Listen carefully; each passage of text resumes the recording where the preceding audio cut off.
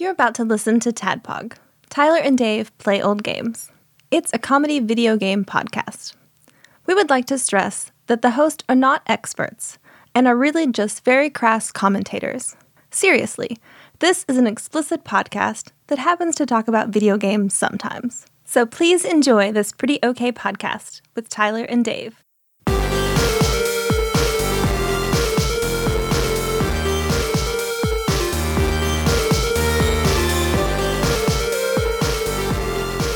Hello, Internet, and welcome to another Tadpog podcast. Just a little show where we've been talking about Suikoden for 30 minutes Suikoden. prior Yep. to starting. So it's just like, we should probably go ahead and get some of this on, record some of it. I almost said on tape. Yeah, we do this on tape. The listeners probably don't know that, but that's how we get this unique sound quality. Is we do it on a Talk Boy. Yeah, we each have a Talk Boy. I take one home and call you, and then you answer your phone, and then you talk into your Talk Boy. While it's probably not like the most like splice it together by hand. Yeah. Oh yeah. 100%. So you guys can taste the authenticity. Right. Yeah. Then the artisanal podcraftery that goes into splicing Talk Boy tape. Mm-hmm. We send it to a producer for review and editing, and then we get it back to you in 3 hours. Yeah, costs us $1,200 an episode. Yeah, this has not been a lucrative endeavor. This has been a very, very bankrupting experience. Tadpog has been. Patreon.com/Tadpog if you wanna help us out. Let's see. Well, yeah, this will be our final installment. Part 3 of Suikoden. Suikoden, the JRPG by Konami. Konami. Let's see. Starting off, I'm your beard host, Tyler. Hey, man. How are you? I'm good. Good. I'm good. I took off today from work. Yeah? Because I'm going to work late 2 other days to kind of compensate, because I told my boss, I was like, I haven't cleaned my house in like 2 months because I haven't had a day, so can I do this? She's like, yeah, okay, I get it. Go do that. So, question: who's coming over? Melissa. Okay, I assumed that was the case. I assumed that Melissa was coming home for a minute. Yep. Because otherwise, I know you, and I don't think that you would clean. Because Melissa asked me at a prom, she was like, "How has Tyler been doing with the house?" And it was like, "Fine." It's amazing. It's fine. It's fine. Trying to make sure my voice doesn't crack. It's fine. There are only 40 glasses of piss all around the bedroom. Could be worse, is what I'm saying. Could be worse. I saw the trash room in the house that Tyler lived in Murray. Oh, man. The sun porch, a.k.a. that's where all the trash went. And I'm surprised because we had that house, and then the garage beside of it was like a studio apartment where just this old man lived. We never saw the old man. Remember. I didn't even know someone was there. Yeah, someone lived in that little house beside us, and it connected to our house through the trash room. So is that why you had a trash room? You're like, I don't want that old dude coming in here. No. Let's fill this with trash. I'm just surprised he never smelled anything, or like why are there all these mice? Yeah, how gross was that guy, you think? Yeah. He probably like, hell yeah, trash room. Yeah. They'll take this out sometime and take my trash out with it.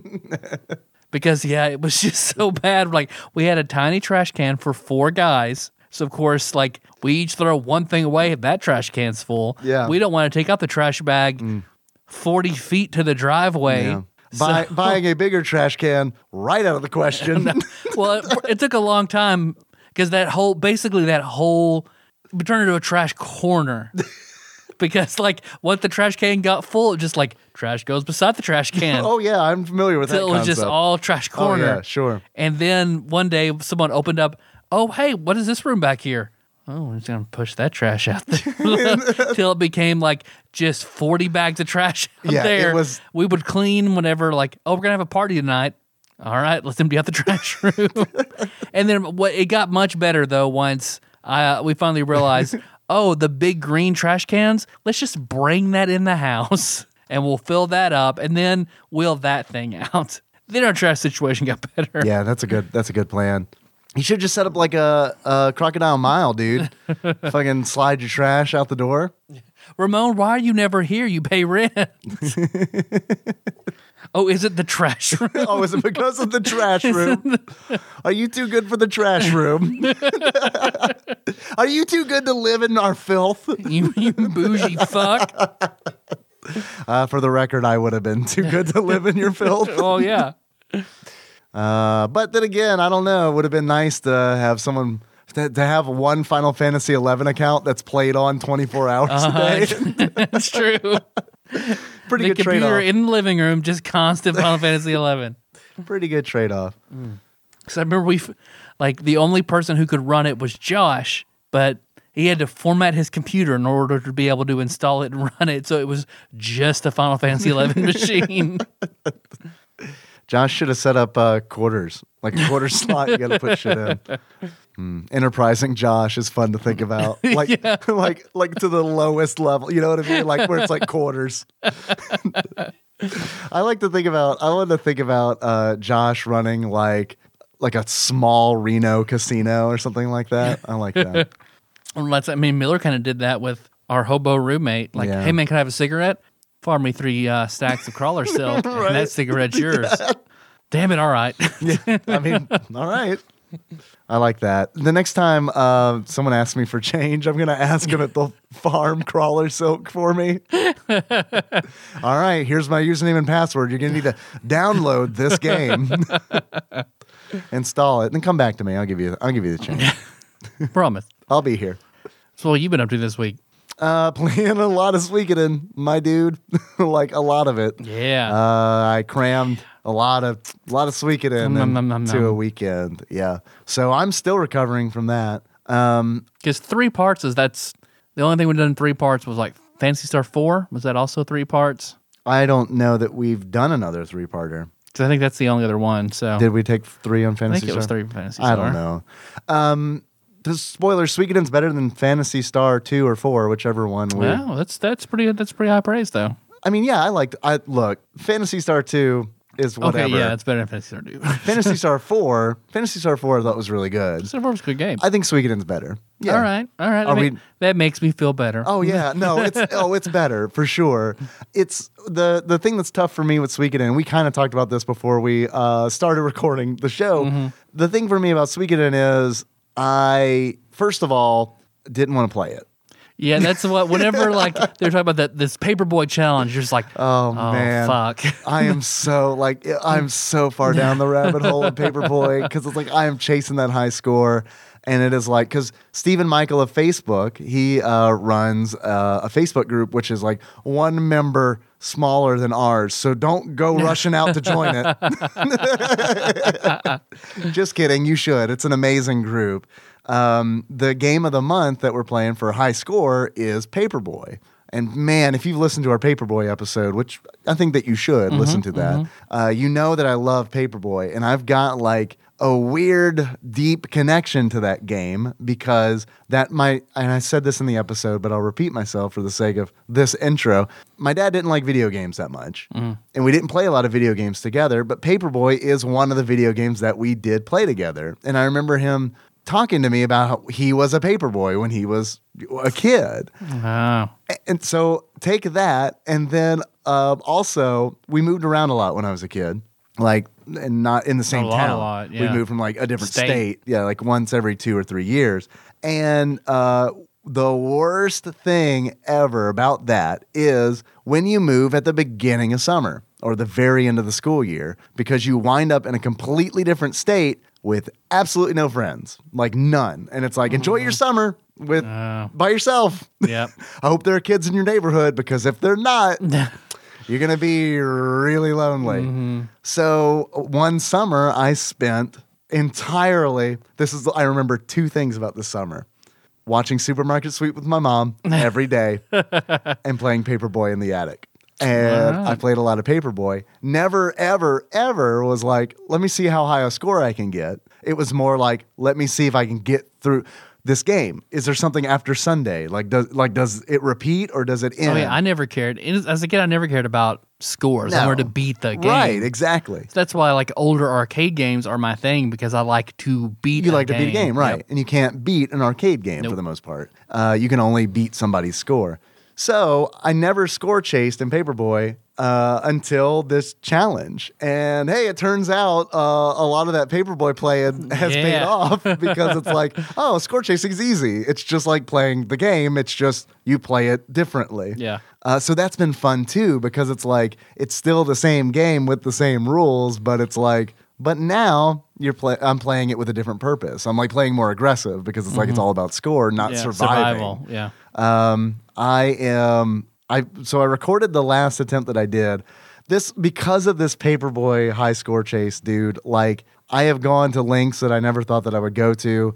I want to submit my scores to Twin Galaxies, and because of that, I need to play on original hardware. But I also need to capture that gameplay. So I have a few options. I can record it to VHS tape if I want to, which is a viable option. But I figured I stream anyway. Yeah. I mean, you're good. So, I mean, show it off. Yeah, it's different than, if I were really Something bad. still seems scummy about sending in VHS I know it does a little bit. But, like, I don't know, scummy in almost a good way. Like, I could see the appeal where it's like, yeah, it'd be sweet to play this on a CRT TV and, like, record it on a VHS tape. And just pretend like imagine Bob Saget doing voiceovers of all the people on the screen. Yeah, just pretend like I'm in Eastern Bloc, Hey, give me a paper. Go now. So, I don't know. It's been a lot of fun. Currently, my score is 208,550, which would put me about 4th place on Twin Galaxies. Fuck yeah. The high score is like very, very high. Like it's like 290 something, I think. Oh, so you're not that far. It's pretty far. It's pretty far. Man. But the thing is, it's fun to do. And it's one of those things where it feels therapeutic because it's like a lot of it now is just muscle memory and then trying to figure out little bits where it's like, oh, I could eke out a little bit, a few more points here and there. That's the fun part of it. So anyway, I streamed that attempt where I got my new personal best high score. And I know I talked about this on the last episode too, but God, it has really, really been a lot of fun. Like it's so rare. It's been a long time. It's rare that I have a good time anymore. I mean, that is true. That is not a lie, but it's so rare when it's like, all right, sex is an option, but there is Paperboy to be played. So like it's that level. Like it's that level where it's like, because last night, sorry, sweetheart, it was like I heard Nikki taking a shower, and it's like, I know what this is about. We communicated a little bit beforehand, and it's like, but I am having a lot of fun, and I feel like I could get a higher score than this. So I guess you want to have sex? Clean your ass. I'm gonna play Paperboy. Right? I do. Look, man, if I'm going to have good sex, like really good sex, it involves 2 clean bodies. Like it really does. It involves 2 clean bodies. You don't like running that UTI risk? Just dirty butts having sex? It's not even about that. It's just like, I don't know, man. There's something about like desecrating the cleanness that is that is fun. Where it's cum sticks much better to a clean body. It does, as it turns out. It does. Yeah, it does. That has something to do with it. So don't worry, I had sex. I stopped playing Paperboy. I'm not broken. But there was a thought for a second. Oh yeah, there definitely was. And like, because I heard the shower stop, and then I was like, all right, I got time for one more run. And that turned into 3 more runs. And then it was like, she might be asleep. Should I check, or should I just go ahead? Should I just go ahead and assume that she's asleep? And then I stopped. Okay. And she was almost asleep, barely made it, squeaked in. Squeaked in to that clean vagina. That's right, yeah. So does the obstacle course count toward the points that you need? Oh, yeah. Oh, God, yes. Okay, so it's really important. It's a huge part of it. Because each of those, I can get as deep into this as you want. Each of those little blocks in the obstacle course gives you 200 points. The loops give you 100 points. And when you cross the finish line of the obstacle course, it takes whatever the time is at the bottom and multiplies it by 100. So usually, I mean, it's a huge part of it. Yeah. Like when I crash on the obstacle course, which does happen still from time to time. Like that runs over. It's pretty much, yeah. I can go ahead and finish this run not knowing that it's not going to beat my high score, or I just can reset. Yeah. And it just kind of depends on how I'm feeling about it. Yeah. So I don't know. Yeah, man, I've been super, super into it. Like really, really, really into it. Yeah, which, I mean, good. I'm glad you're having a good time. But whenever I saw that, I was like, oh, now Suikoden really becomes an obligation, and no one enjoys an obligation. Yeah, it did. It 100% became an obligation. Like the kind of obligation where it's like, well, I got to hunker down and finish this game as fast as I fucking possibly can so I can go on with the thing that I would rather do. Yeah. Pausing Suikoden for sex, no problem. not a problem. And it's just because, I don't know, like, I don't want to bash Suikoden. I think it's a really good game. Like, I enjoyed it, and it's like, I can see the really good parts of Suikoden, but it's really tough when there's other things that I'd rather be doing. Yeah. And I hate, like, it's impossible for me to stay completely, or try to be objective about it, because it's like, it's tough because things bleed in, where it's like, okay, the other thing, the reality of it is, I didn't want this to be a 4-parter. Yeah. It's like, I feel like we're stretching the limits of the 3 parts for a single game is like, that is probably as far as we need to take it. So it's like, and I don't want to, I want to be able to talk to you about this game in its entirety. I don't want to get halfway through and be like, I give up, because I tell you, if I stopped playing this halfway through and then we did this last episode on Suikoden, I would never finish Suikoden. Yeah. Like, I'm afraid of that, because it's like, what would happen is, this happens in RPGs. It's the same with books for me. If I don't finish a book while it's fresh in my mind, I feel like I have to start over. And starting over, RPGs are long, and something can kind of get, if something distracts me on that path, I'm kind of fucked. No, our playstyle definitely has to change post marriage and kids. Like, it just, that's why, like we were talking earlier about like guides and stuff, I have no problem when I'm playing through Skyrim. Like, if I'm in a pillar puzzle, like, I could read all these books, I could read hints, I could look around for clues.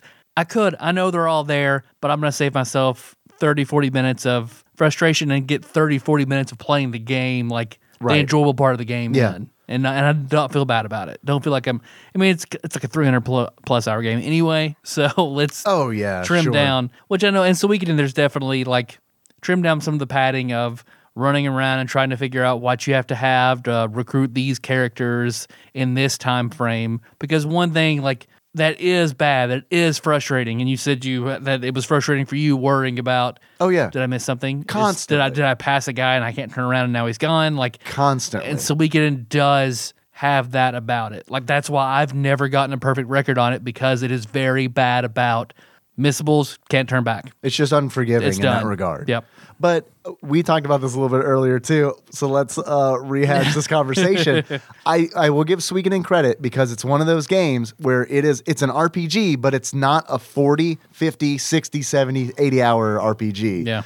People say it's a 20-hour RPG. It took me 30 hours. But I was also meticulously asking people if I missed something. I started using a guide as well, because it's like, when I started using a guide, I became so much less worried about missing something, and I was able to enjoy the game more. But because I was using a guide, I was constantly checking that guide, which meant that it probably took me longer, because I'm reading a section and then playing a section. But so I don't know. I can't start Suikoden without immediately worrying about missing the window to recruit Leon Silverberg. At the end of the game, which is a thing that happens very, very late in the game.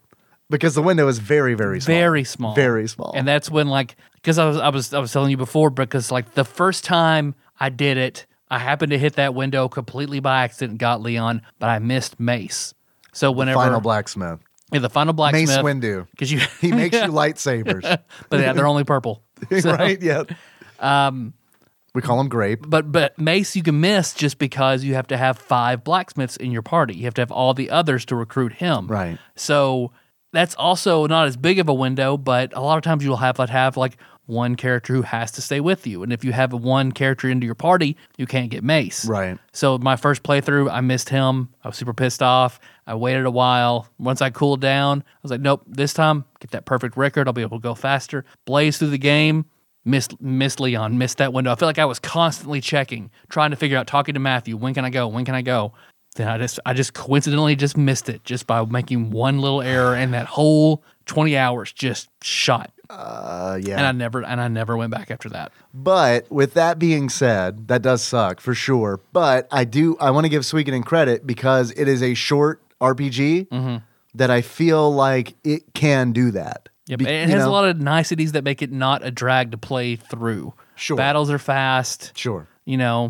Other than the inventory system, but like, yeah, it is made, and going A to B, reducing the encounter, the random encounters, like you can play through it pretty quickly if you know what you're doing. The other thing is I was constantly upgrading my equipment, constantly. And I do feel like that I feel like I could have gotten by without doing that. Yeah. Because I don't know if the game is just, like, I'm not knocking it, but I don't know if the game is just easy or if it was the fact that I was meticulously keeping my gear in check that made it feel easy. Yeah, like, it's not super difficult. It's not. Okay. So if I were to play it again, which I won't, I would.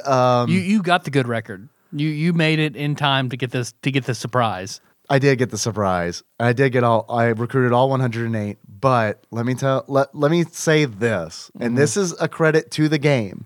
By the time I finished it, there is a battle after you recruit all 108. There's a battle that happens. Your final war. Yeah. Never had I had a character die in a war until after I got all 108. Sheena died in battle, and I seriously considered, well, maybe I'll just reload that save up and try it again and have her not die. Because it sucks to have, like, it's like, we did it! We got all 108! And then, like, within the next 5 minutes, Sheena's dead. Oh, well, fuck. I guess we got 107. Well, see, the only person who ever died for me is Eileen. Like, so the LaPant family are just fucking... They're cursed. Just glass. Like, right? But the other thing is, when I thought about loading my save and playing through when I fight the final boss, because bribe is still an option. And I was like, when I was streaming it, I was like, three-headed sovereign rune. Here's some bits. Right, here's all of my bits. Go. Don't worry. I gambled for a lot. I have maxed out money. You can have it if you'll just go away. Marco's fucking broke, bro. See, okay. Marco, he's the cup game guy. That's not where I earned my money. I earned my money from Gustavo. Yeah. Is that his name? Yeah. Gustavo. Yeah. The dice game, because that goes so much faster. Yeah. Like so much faster. And he loses a lot too.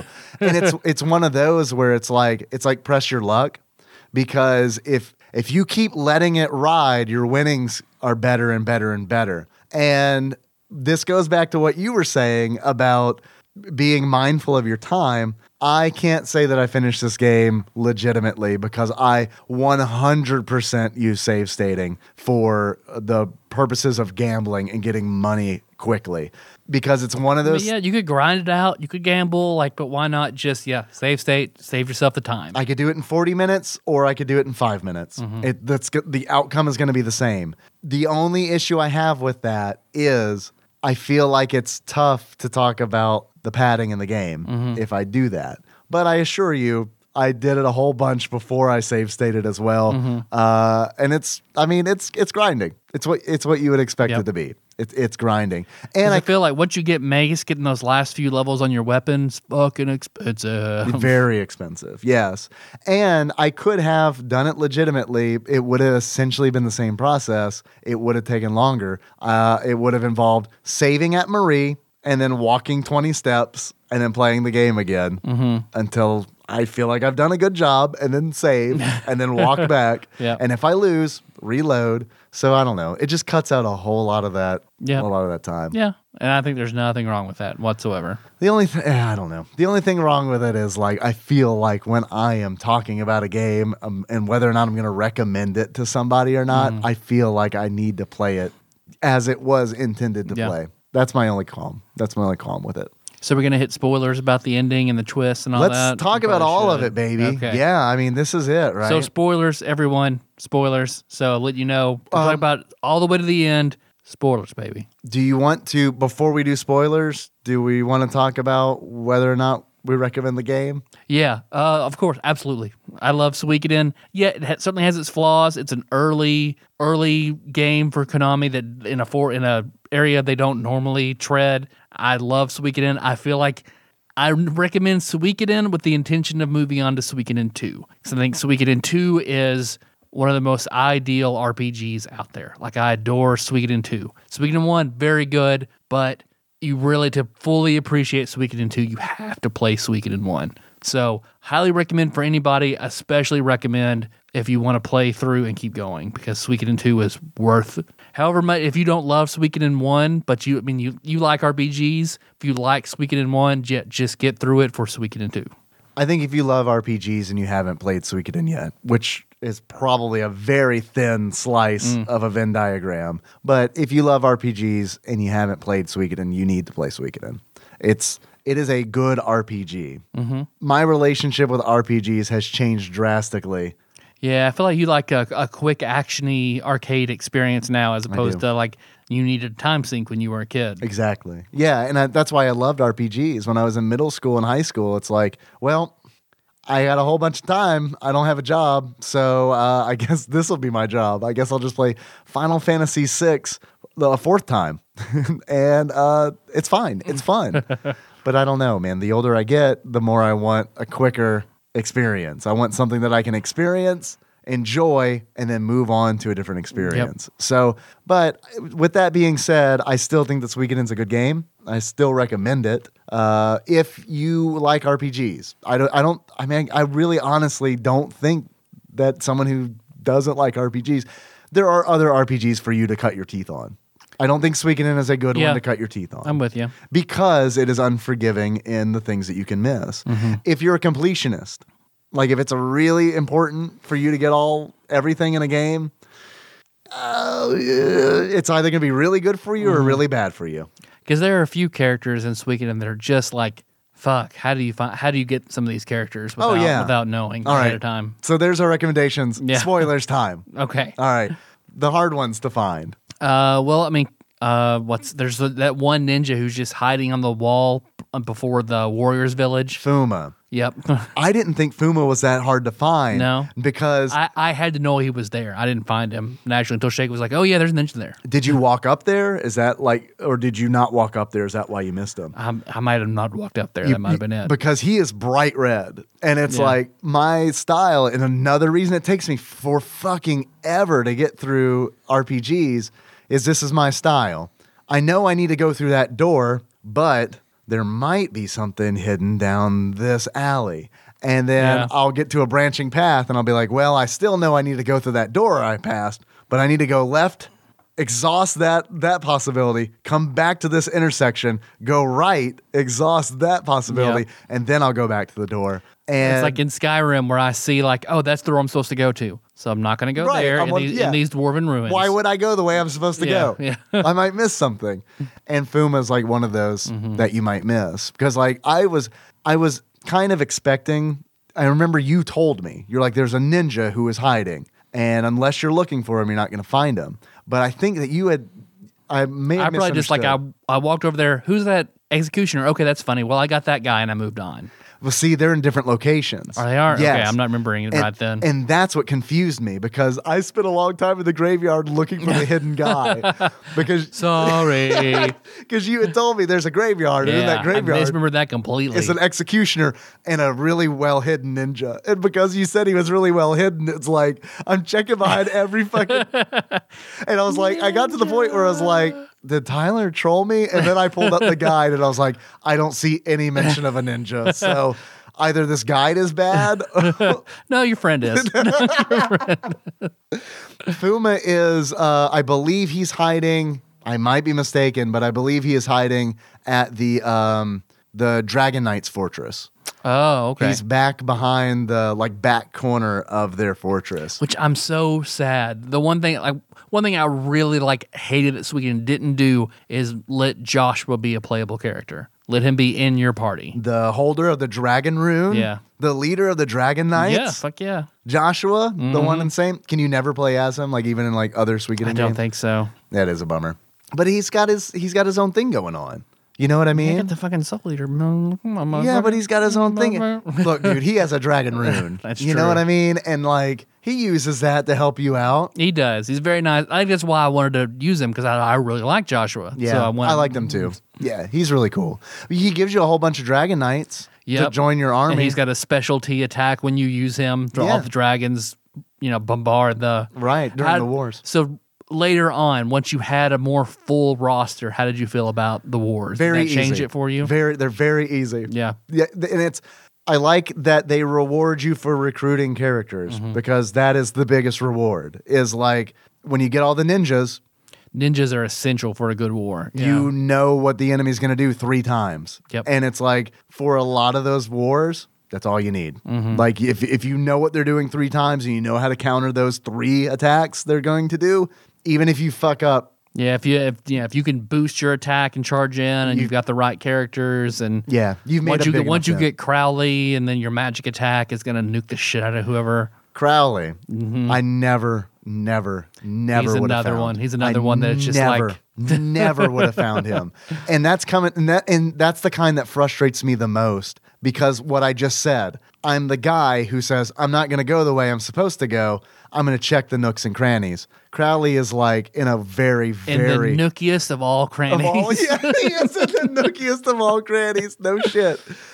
Because it's like he's behind a hidden wall that has no... here's the irony of this fucking wall. This is how troll this wall is. It has some notches in it. It's like this southern wall. It has notches in it that look like, oh, this might be a secret passage. This might be a secret passage. And I'm not shitting you, dude. I rubbed up in those crannies trying to see if there were secret passages.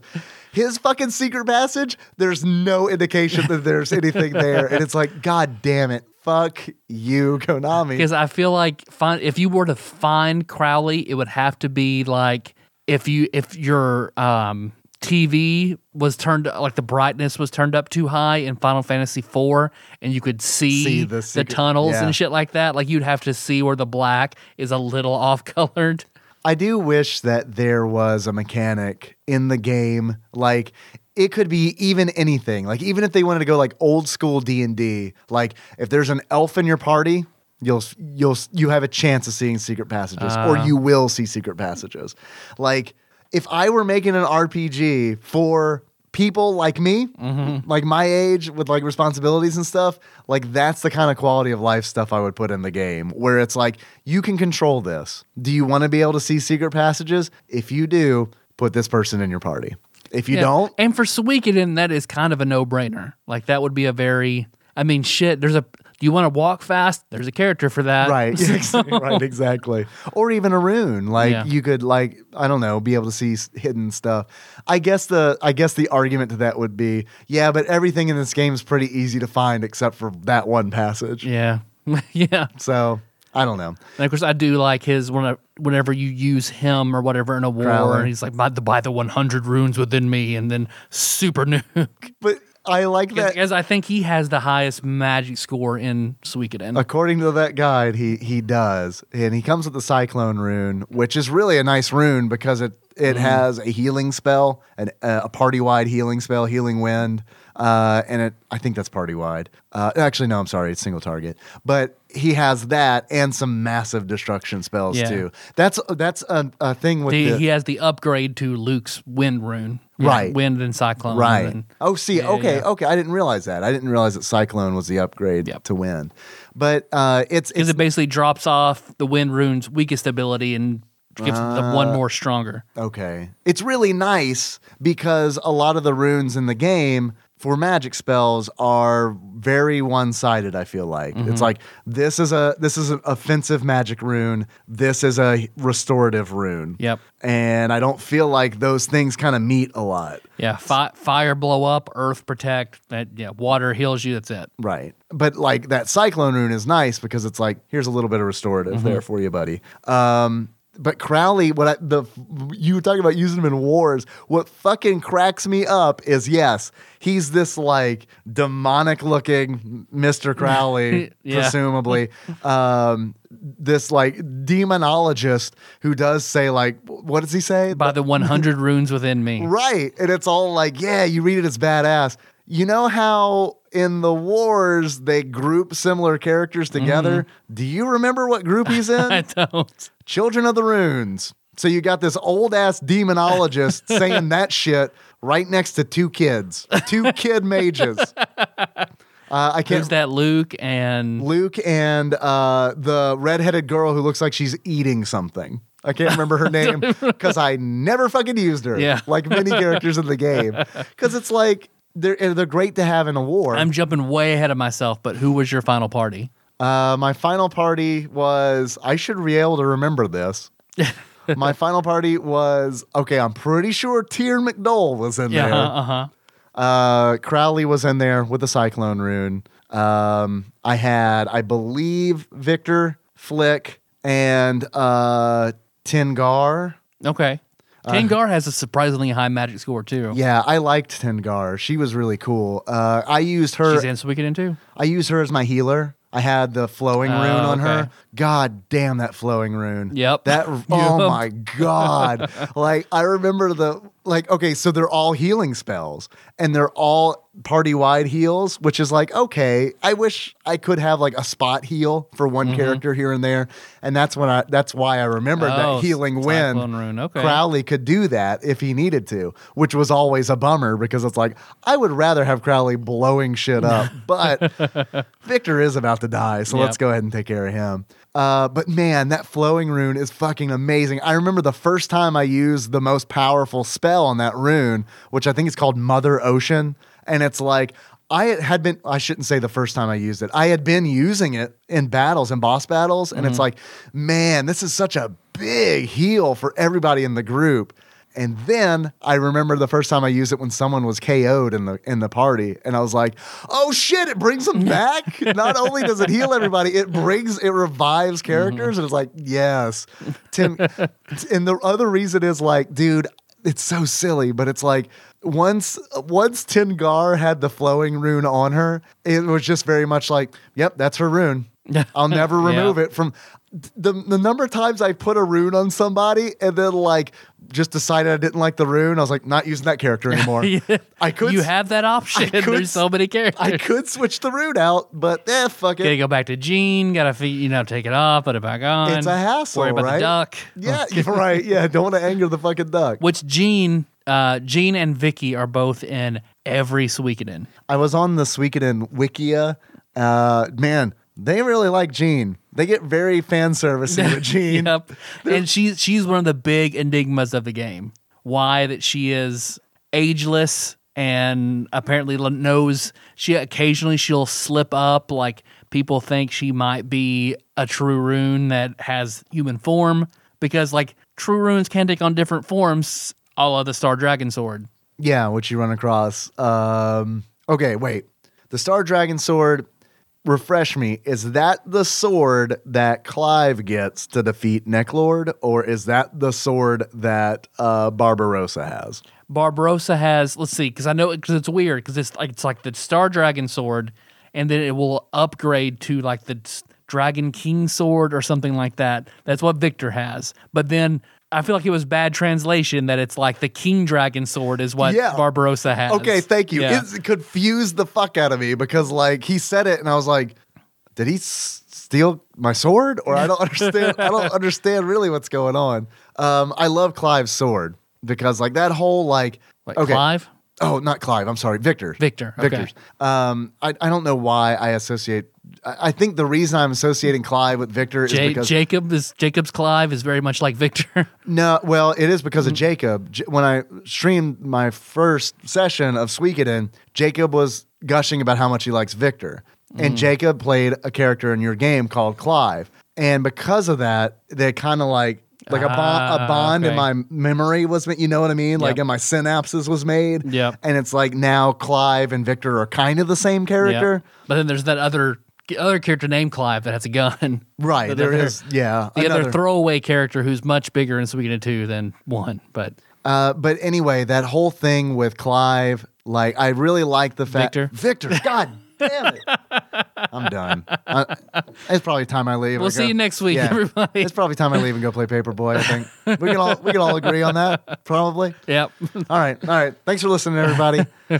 Victor, I like the fact that they like gave him this story where it's like he hates Necklord, and he hates Necklord because Necklord killed his family. And it's like he even says, like, there's a gruesome detail that I think is really necessary where like Victor mentions like seeing his family eat each other essentially because Necklord's raised them, you know, and as in the form of undead.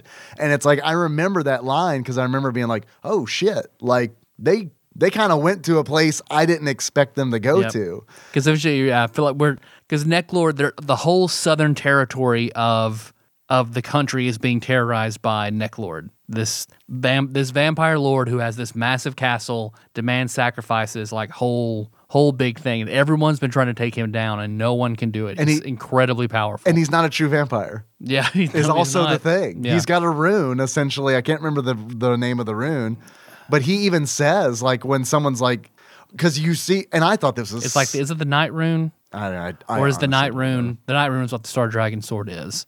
Dude, I think. Homie, I forget what it is. You asking the wrong guy. When you first... One of the first times you see Necklord, like, he's built up and built up and built up. I remember being so disappointed because, like, he shows up and it is daylight. And it is like, what are you fucking doing? Konami, like, you know vampires. I know you know vampires. What are you doing? And then he, like, as part of exposition is like, oh, I'm not a real vampire. It's this rune I've got that makes me kind of a vampire. And it's like, all right, I guess. Yeah, because that's the curse of that rune is that it turns you into sort of a vampire where you're immortal, but you also, it takes centuries to control the bloodlust and get that rune under control once you come in possession of it. Because Necklord stole it from or as we like to call him, an older vampire. Necklord. Necklord. I feel better saying Necklord. Necklord is like Necklord for vampires. It's the worst. I wonder what it is in Japan, right? Like, was that a localization thing? I hope so. I hope it was just, or it could have been like the way like all the Dragon Ball Z characters are named after fruits and vegetables. Like, oh, of course a vampire would be named Necklord. So potentially. It's just disappointing because it's like, I even on the way here, because it's Konami and because Necklord is a vampire in a Konami game, I was like, I really was obsessing. Like, it can't be as simple as Necromancer Lord. Like, there's no way. There's no fucking way that they would do that. And I'm driving over here and I'm like, what's Necklord backwards? Because they did it with Alucard. Then I'm like, Droll? I believe it's the Moon Rune is what he has. Okay. Drollkin? Never mind. That's probably not a thing. Or Dr. Olkin? Dr. Olkin. And then I thought it was very cool when you get that, like, centuries in the past, whenever you see, like, Ted getting the Soul Eater being pursued by Necklord and Wendy. Yes. Since we're I know we're all over the place, but I'm ready to talk about the meat of the game. Well, look, we said spoilers, so I'm assuming pretty much everyone listening has played the game. And I hope that they enjoy us gushing about our favorite parts. Yeah. Dude, my favorite part in this game, and I have a suggestion that I think would make this game better. My favorite part in the game is when you Leknot, the Wendy's sister, who helps you in the beginning of the game, when she appears, got that backdoor rune. She does have that backdoor rune. Yeah, I made a lot of choice jokes about the back and front door runes. There's a part where the Soul Eater is kind of explained to you, and it's like it's explained that, and it kind of dawned on me that the Soul Eater has like taken the souls of the people who are closest to Tyr, because it's taken. There's this scene where you see like everything's black, and you see Tyr, and then 4 people appear around him, and I can only name 2 of them. Tio, his dad, who in another one of my favorite scenes, which we'll get to, Tyr kills Tio. And then you see Gremio. And Gremio died very close to Tyr as well. Oh, that enraged me as a kid. Fuck, that enraged me how Gremio died. Me too. I want to get to that as well because I think I hope it's a translation thing because that whole thing did not make fucking sense.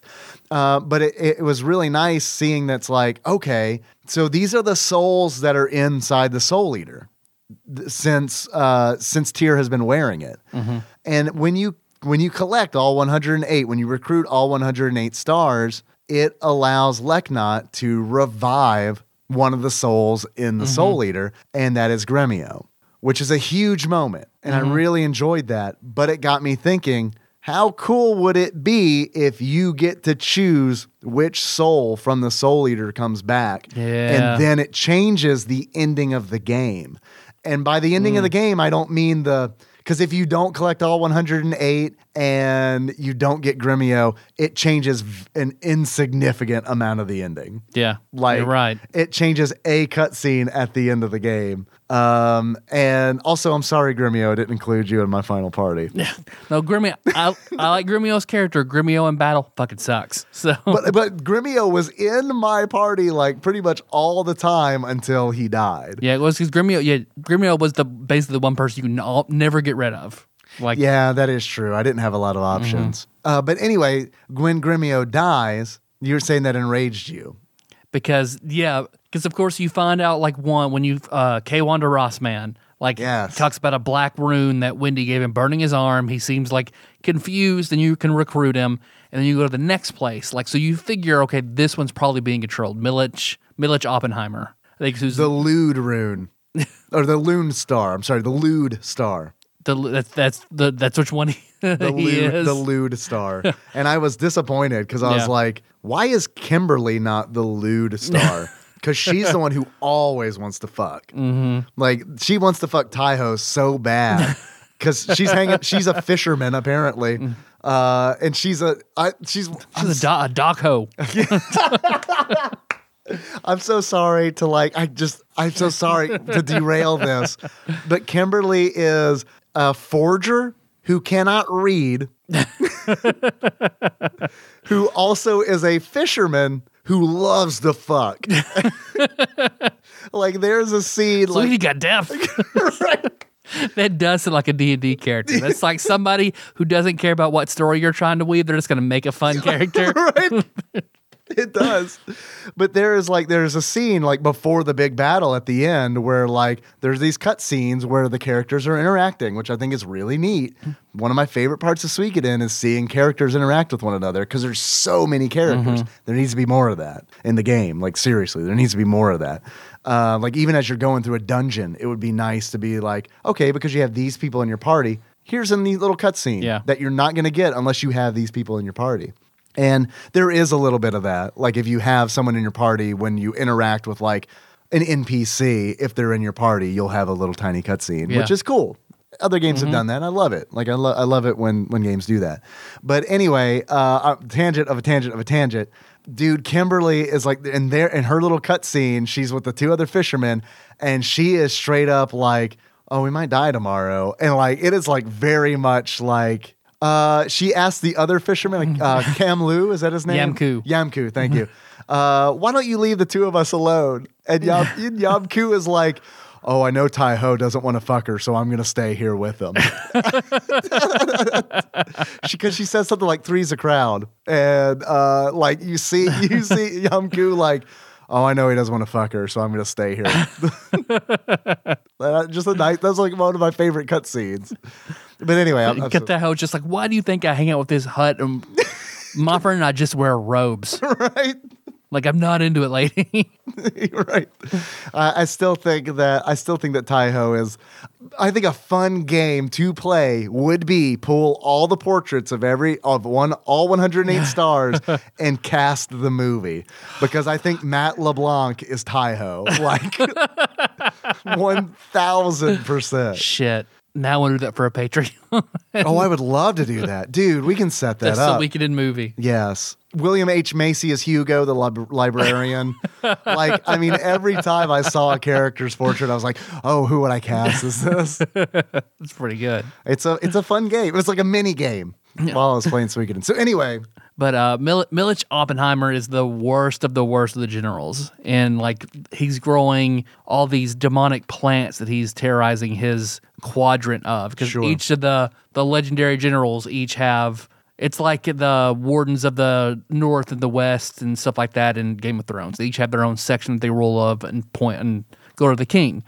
So, but Milich has been growing all these plants that he's using to control people. If I remember, the big thing is he has this essentially flesh-eating fungus, flesh-eating bacteria. Some spore. Yeah. And there's like something in a room that you have to get to, but you have to cross through... There's a room and there's a lever in a room that controls a door, and you have to use it to get into the dungeon to do the thing you're doing. Yep. And then when you're leaving the dungeon, Milich confronts you. Yeah. So you basically don't have it essentially makes it where you have no time. You have to go pull this lever, but you have to sacrifice somebody in order to do it because they're just not going to survive. Well, Gremio throws himself on that grenade. Yeah. So you just see him basically push Tyr aside, run into the room, pull the lever, and then by the time the door opens, because all the spores are cleared out because they've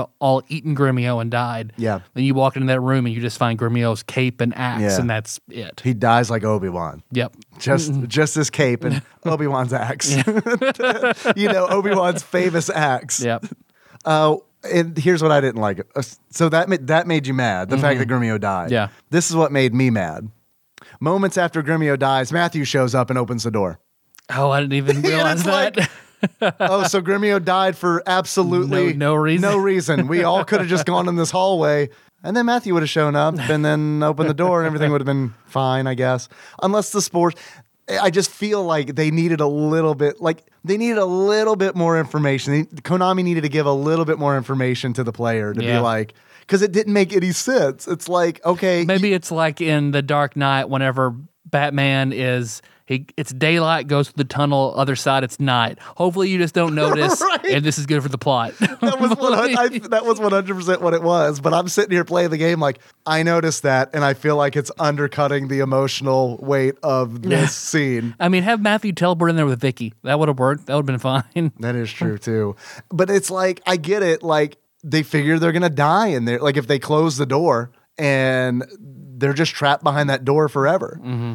But it didn't make sense to me because it's like, you got to use the lever to open the door. How is Gremio planning on doing that if he fucking dies out there? You're still in the same fucking situation. Like, Gremio, you didn't have to, you're just dumb, dude. A little bit.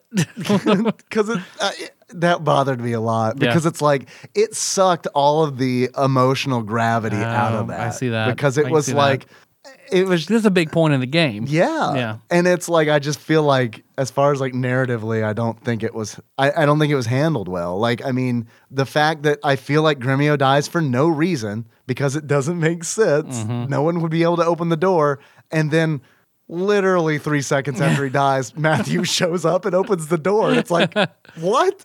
Like, it would have been like a knob on it. Did you guys not? It's like the Far Side comic. I'm very smart. That's why I'm the strategist. It's like the Far Side comic with the dude Push-pull. pushing on the pull door. Yeah, that's essentially the scene where Gremio dies. Like, I need to rip that comic and then like upload it with the name Gremio dies, just so if someone happens to do a Google image search of Gremio dies, that pulls up. And I'll Photoshop Gremio's cape and his axe next to the guy who's pushing on the pull door. But it was so hard for me not to kill Milich. That was like the only one that I just, it was really hard. Yeah, for sure. Absolutely. It was difficult to spare Milich. Yeah, I mean, even afterward, the black rune melts off his hand, and he's still just like, "Oh, sorry." Yeah, Milich is kind of an asshole to begin with. Yeah, like I don't think the black rune had to twist it that much for him.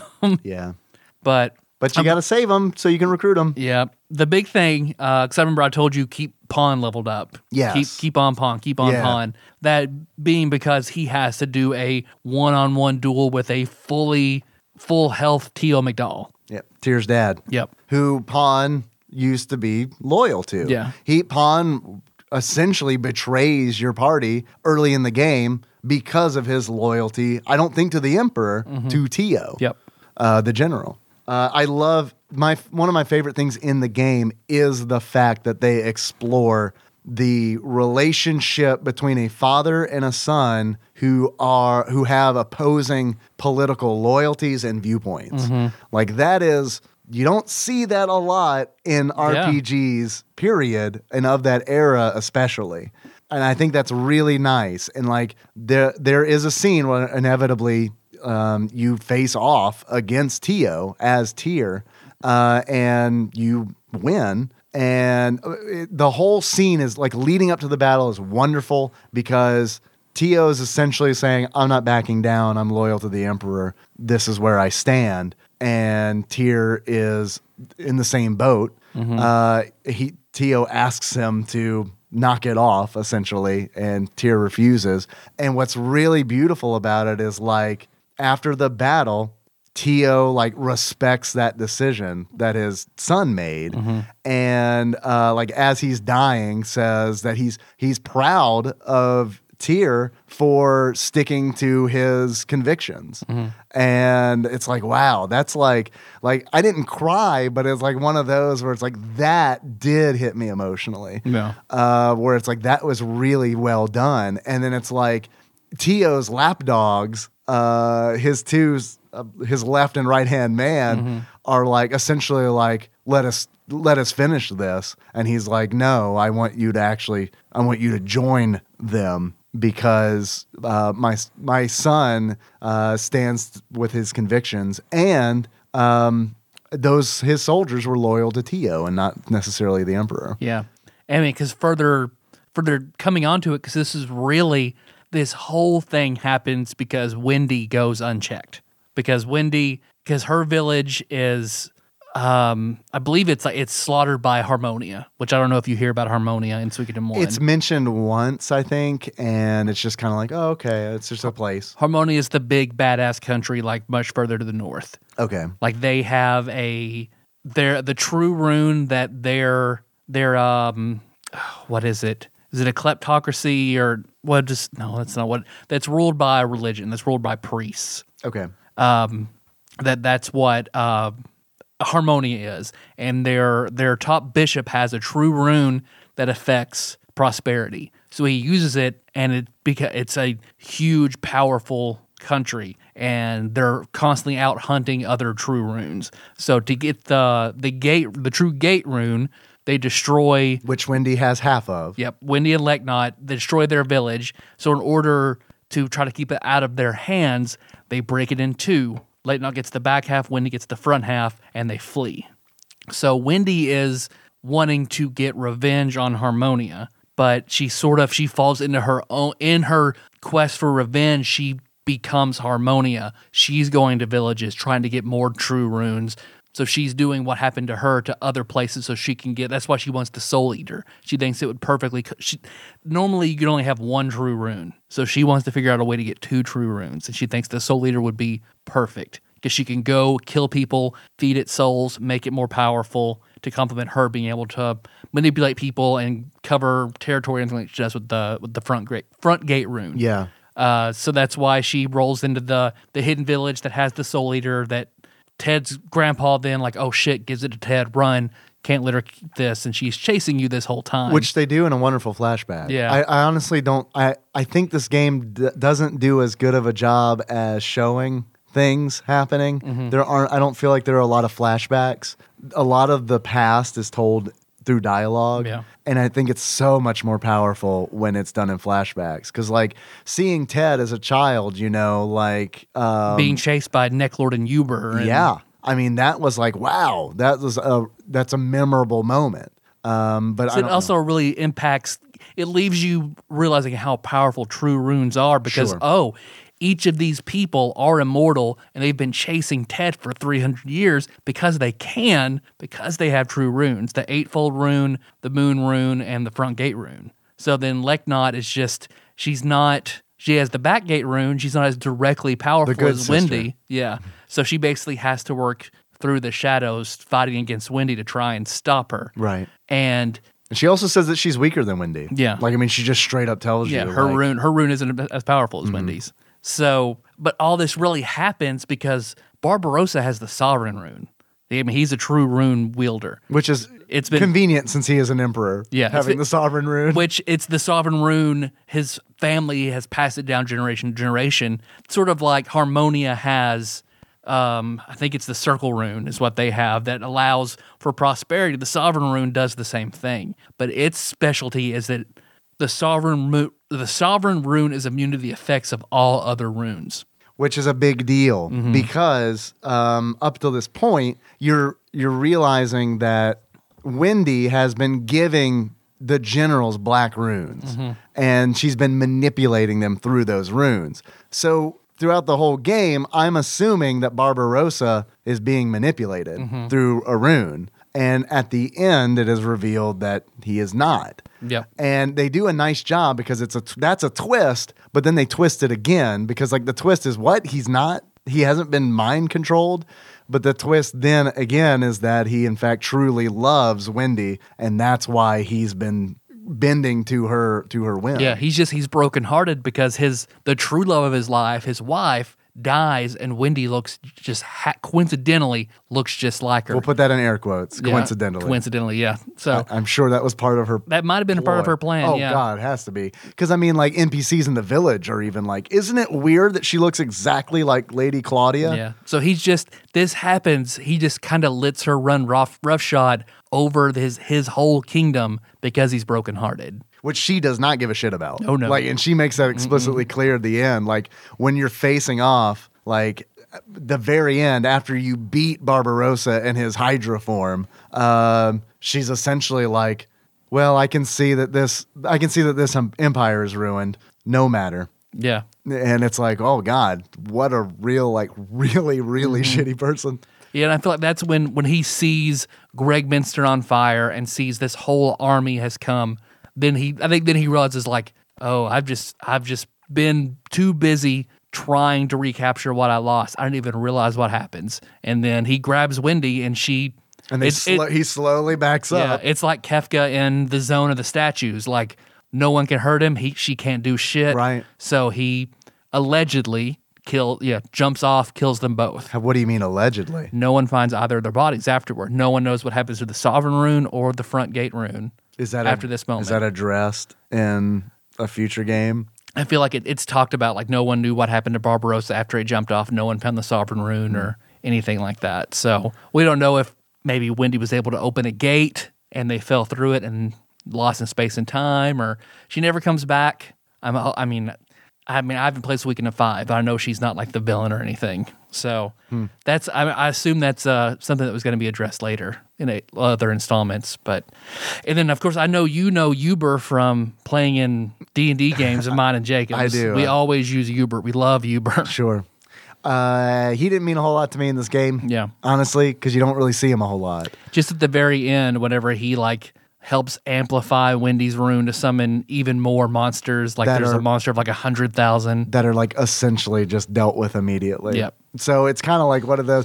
I feel like the points in this game in the story that are supposed to have weight, the game undercuts itself almost every time. Yeah. Like the same thing with Gremio, where it's like I remember rolling up into the final battle and seeing all those monsters that had been summoned and being like, "Holy shit. This is bad." And then it's like they don't let it linger. They just immediately resolve it. And it's like, oh, we'll get rid of it. And then it kind of fails, but then it's like, oh, but then also we'll take care of it. Yeah.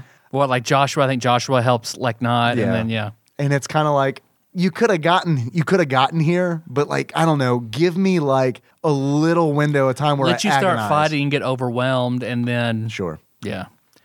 Also, I want to say that there are several battles in this game that you are not supposed to win. Yeah. It's not just that one. No. Because I didn't remember any of the others. There are several. One of those is a war. Oh, I didn't remember that at all. Yeah, one of those is a war, which is unwinnable. You need the flaming spears in order to beat the cavalry. Okay. That's not a huge deal because you don't use a whole bunch of resources, in that fight. But there is another boss battle that is unwinnable. And it didn't freak me out because the guide told me it was. Mm-hmm. But if I didn't have that guide, I would have been like really worried. But I mean, when I'm expecting it, it's not a huge deal. But it is a trope that absolutely needs to never happen in RPGs. Because I'm just going to spoil a very minor thing just because you said the flaming spears, because they're like a big deal getting these spears and everything in Suikoden 1. And you have Apple as someone you can recruit in 1. She's Matthew's, she's very young Matthew's student. Yeah. Sure. She's in. She does sleep with him. And she does sleep in the same. She shares a room with him. She's little ethical issue going on. It's back. It's a different time, Dave. Right. Little power fantasy going on. I think. I didn't like her. Her head, Apple? Her head looks like an apple. She looks like an apple with skin on it, and it's weird. She's recruitable again in Suikoden 2. She's a much bigger character because she respected and loved Matthew so much, she tries to be a strategist, and she's no Matthew. So in Suikoden 2, she becomes your strategist in Suikoden 2. And during there's a battle that they're having trouble with. She's like, I know, did the trick last time, flaming spears. Let's go get some. You get them, and then it works pretty well. And then the other strategist immediately has a counter, and Apple's like, oh, fuck, I don't know. Okay, I don't know what to do. Run away, failure, complete. And then she realizes, I suck at this. I am not Matthew. So, I mean, I consumed enough of his sperm where I think I could be, but I'm not. I don't understand I'm half Matthew at this point. Yeah, I swore off water. See, what was that? And something else upon going back and seeing how the true runes are in other games, because I was just because what made sense to me did not happen in Suikoden 1, and it pisses me off, but I can understand it being early enough in the lore that maybe that's why it didn't happen. But they talk about the soul. Usually every true rune governs two different things. Usually they're opposites, because the soul leader is supposed to govern life and death, and it has almost like a final destination effect where people happen to die around it. It consumes their souls, things like that. Mm-hmm. And where does the life come in? I didn't see a lot of life. See, that's how it should have worked, because it should have. Because you find out later on, Harmonia was super prosperous, but now the other half of the rune, the stagnation effect of the rune, has come out. So Harmonia hasn't grown or prospered in decades because every rune has two parts. So the answer is why hasn't the life come out is because they hadn't thought that far ahead yet. Why is it you get 108 so you get to see the other side, the life aspect, and that's what brings Gremio back. See, that makes sense to me. Is because I know in Suikoden 4. Then why is the back door gate rune needed in order to do? See, why? I think they hadn't thought about. I think that's that point, because it made more sense to me. You've done all these things, because they kind of do that in Suikoden 4. From what I was reading, it's the rune of punishment and mercy. You never see the mercy aspect, except for finally that main character is able to unlock it. And you see the mercy effect, and then you can actually use that rune. Whatever everyone else has only seen the punishment aspect of it, and it kills people. So I can understand the soul leader being cursed because no one's actually able to tame it and see its other side. Sure. So that would have made more sense to me. It brings Gremio back, right? And it's and that's the harder aspect of it. But instead, they say that what I was reading, they explain it away basically Leknot bent time and space to open her gate right as Gremio was dying and pull him out real quick. And I mean, she does mention that she is going to manipulate with the rune, that she's going to open a portal and get him. Yeah. I don't feel like she really goes into detail beyond that. And at that point, I'm just kind of yeah, okay, do that, please. Yeah. I'd like Gremio to be back.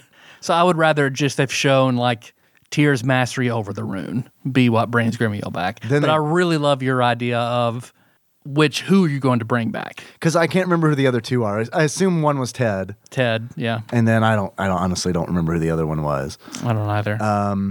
But there were four of them, I assure you. Suikoden 2 is nice in that one part you meet an animal trainer, and he has 3 crystals that are one-time use items that allow you to talk to animals. Oh, awesome. So you can recruit animals. And what's cool in this Suikoden 2 is you can get you could have a Kraken join your team, and it takes up 2 party slots. It's fucking awesome. massive. Okay. You can recruit a griffin who does the same thing. But there are also, and they're stars, but there are also like a few characters you can recruit that aren't stars, that are very interesting, cool characters. So if you don't want a perfect record, you don't have to. You can have 2 Krakens in your party. And then because you had the 2 Krakens, you can recruit their child, a baby Kraken. So you can have the main character, 2 huge Krakens and a baby Kraken, and that's your party. I love it. All right, I know how I'm going to play Suikoden too. I don't think I'm going to worry about the perfect record. I think I'm just going to have fun. Yeah, and you can have you and 5 flying squirrels. Or no, I'm sticking with the Krakens. The unicorn. You could have the unicorn, the griffin, which the unicorn you can fuck up on because you have to send a virgin in with a listing crystal to speak to the unicorn, and the unicorn will join you. If you don't pick the right girl to send in, don't send Kimberly. The unicorn's like, no, fuck no. Because like if you send, I don't smell a hymen on you. Exactly, because you do.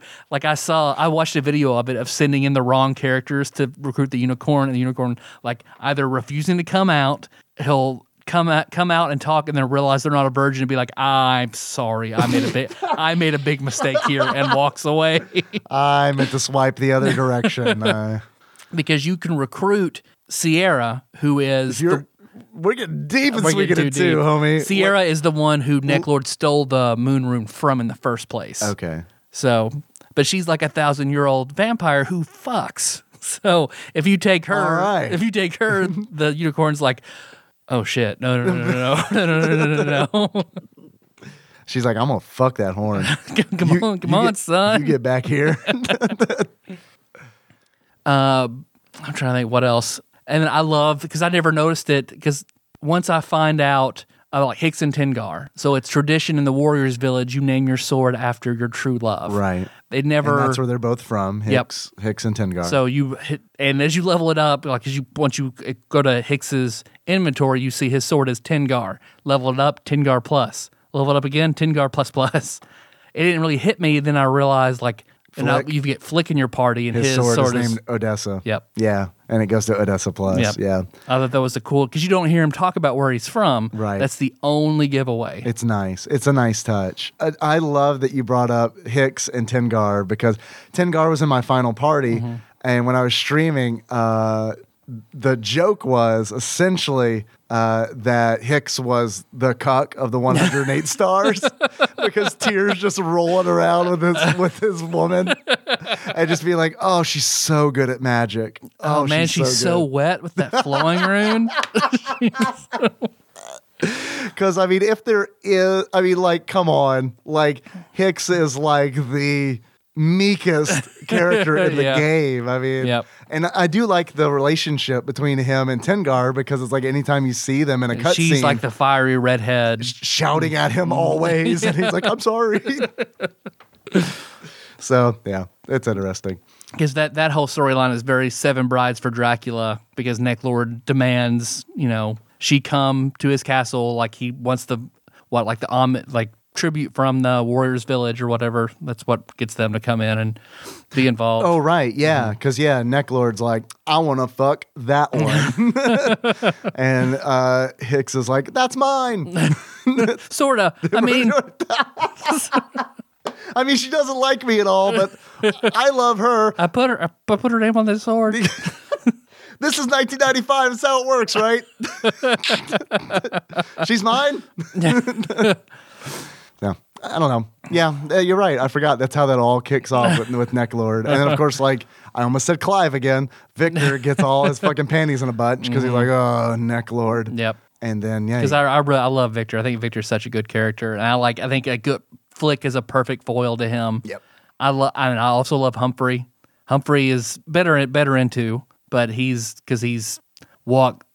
totally silent, but carries that huge fucking sword. What I like about Humphrey I didn't like Humphrey until near the end, where he starts to reveal some of his backstory.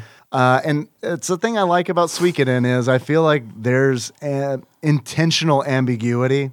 And I like that a lot. I think that kind of shows that, there's these little mysteries and stuff and they don't feel sloppy. They don't feel like loose ends. I mean, they just feel like they add depth to the world, and I like that. There's I don't know if they really get into the details of it, but there's a destroyed village, Kaleka. I don't know how you pronounce it. That's how I pronounce it. I think that's how I said it too.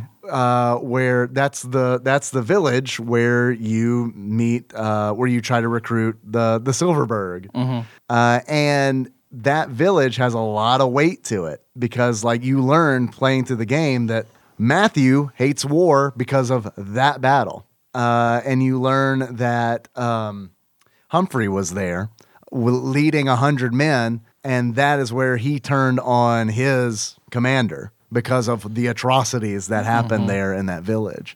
And it's like, that is, correct me if I'm wrong, because you know the lore, but this is what I picked up from it. That was like a turning point battle. That location was like the turning point of a battle in the Civil War that was, or I'm sorry, maybe the war between two countries. Like, that's where it all like went down. See, I need to research it. I don't recall. I don't know if that could be in the Scarlet Moon War or whatever before, like where it was Barbarossa and he had other generals. And there was a name that was mentioned that might jog your memory, but I sure as hell can't remember it. Because Humphrey also talks to somebody later on, like when you're trying to recruit some help.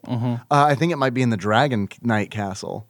Or somewhere in there. It's really kind of getting hazy for me now because I did rush through the fucking last bit of the game. But essentially, there are hints that, like, oh, some serious shit happened here. And I'll look into it because I don't remember. I'm curious. Yeah, let me know what you find out. But that's also where you recruit a farmer, Blackman, and you just don't step on his seeds, and you can recruit them. And I don't know what the hell you do with them. I never saw him in the castle. I never saw him in a war. I don't know, man. We recruited him, bro. I think Sarah is like you have to give her soap and she just washes your clothes. Yeah, and I never saw her in the castle. I'm assuming she's there somewhere. I think there's like a side room on one of the floors you can go out. And he has a farm. Okay. And then she's there with her wash bin. I just didn't explore the castle enough. Yeah. We didn't finish. Remember when we started and we were like, where are all the hard characters to find? I never would have gone back to Necklord's castle. I never would have thought to go, you got to go all the way through the whole dungeon. There's no shortcuts. You got to go to the point where you fight Necklord to get Pezmerga. And Pezmerga's fucking badass. Yep. What is their deal? Because like Pezmerga essentially looks like Uber.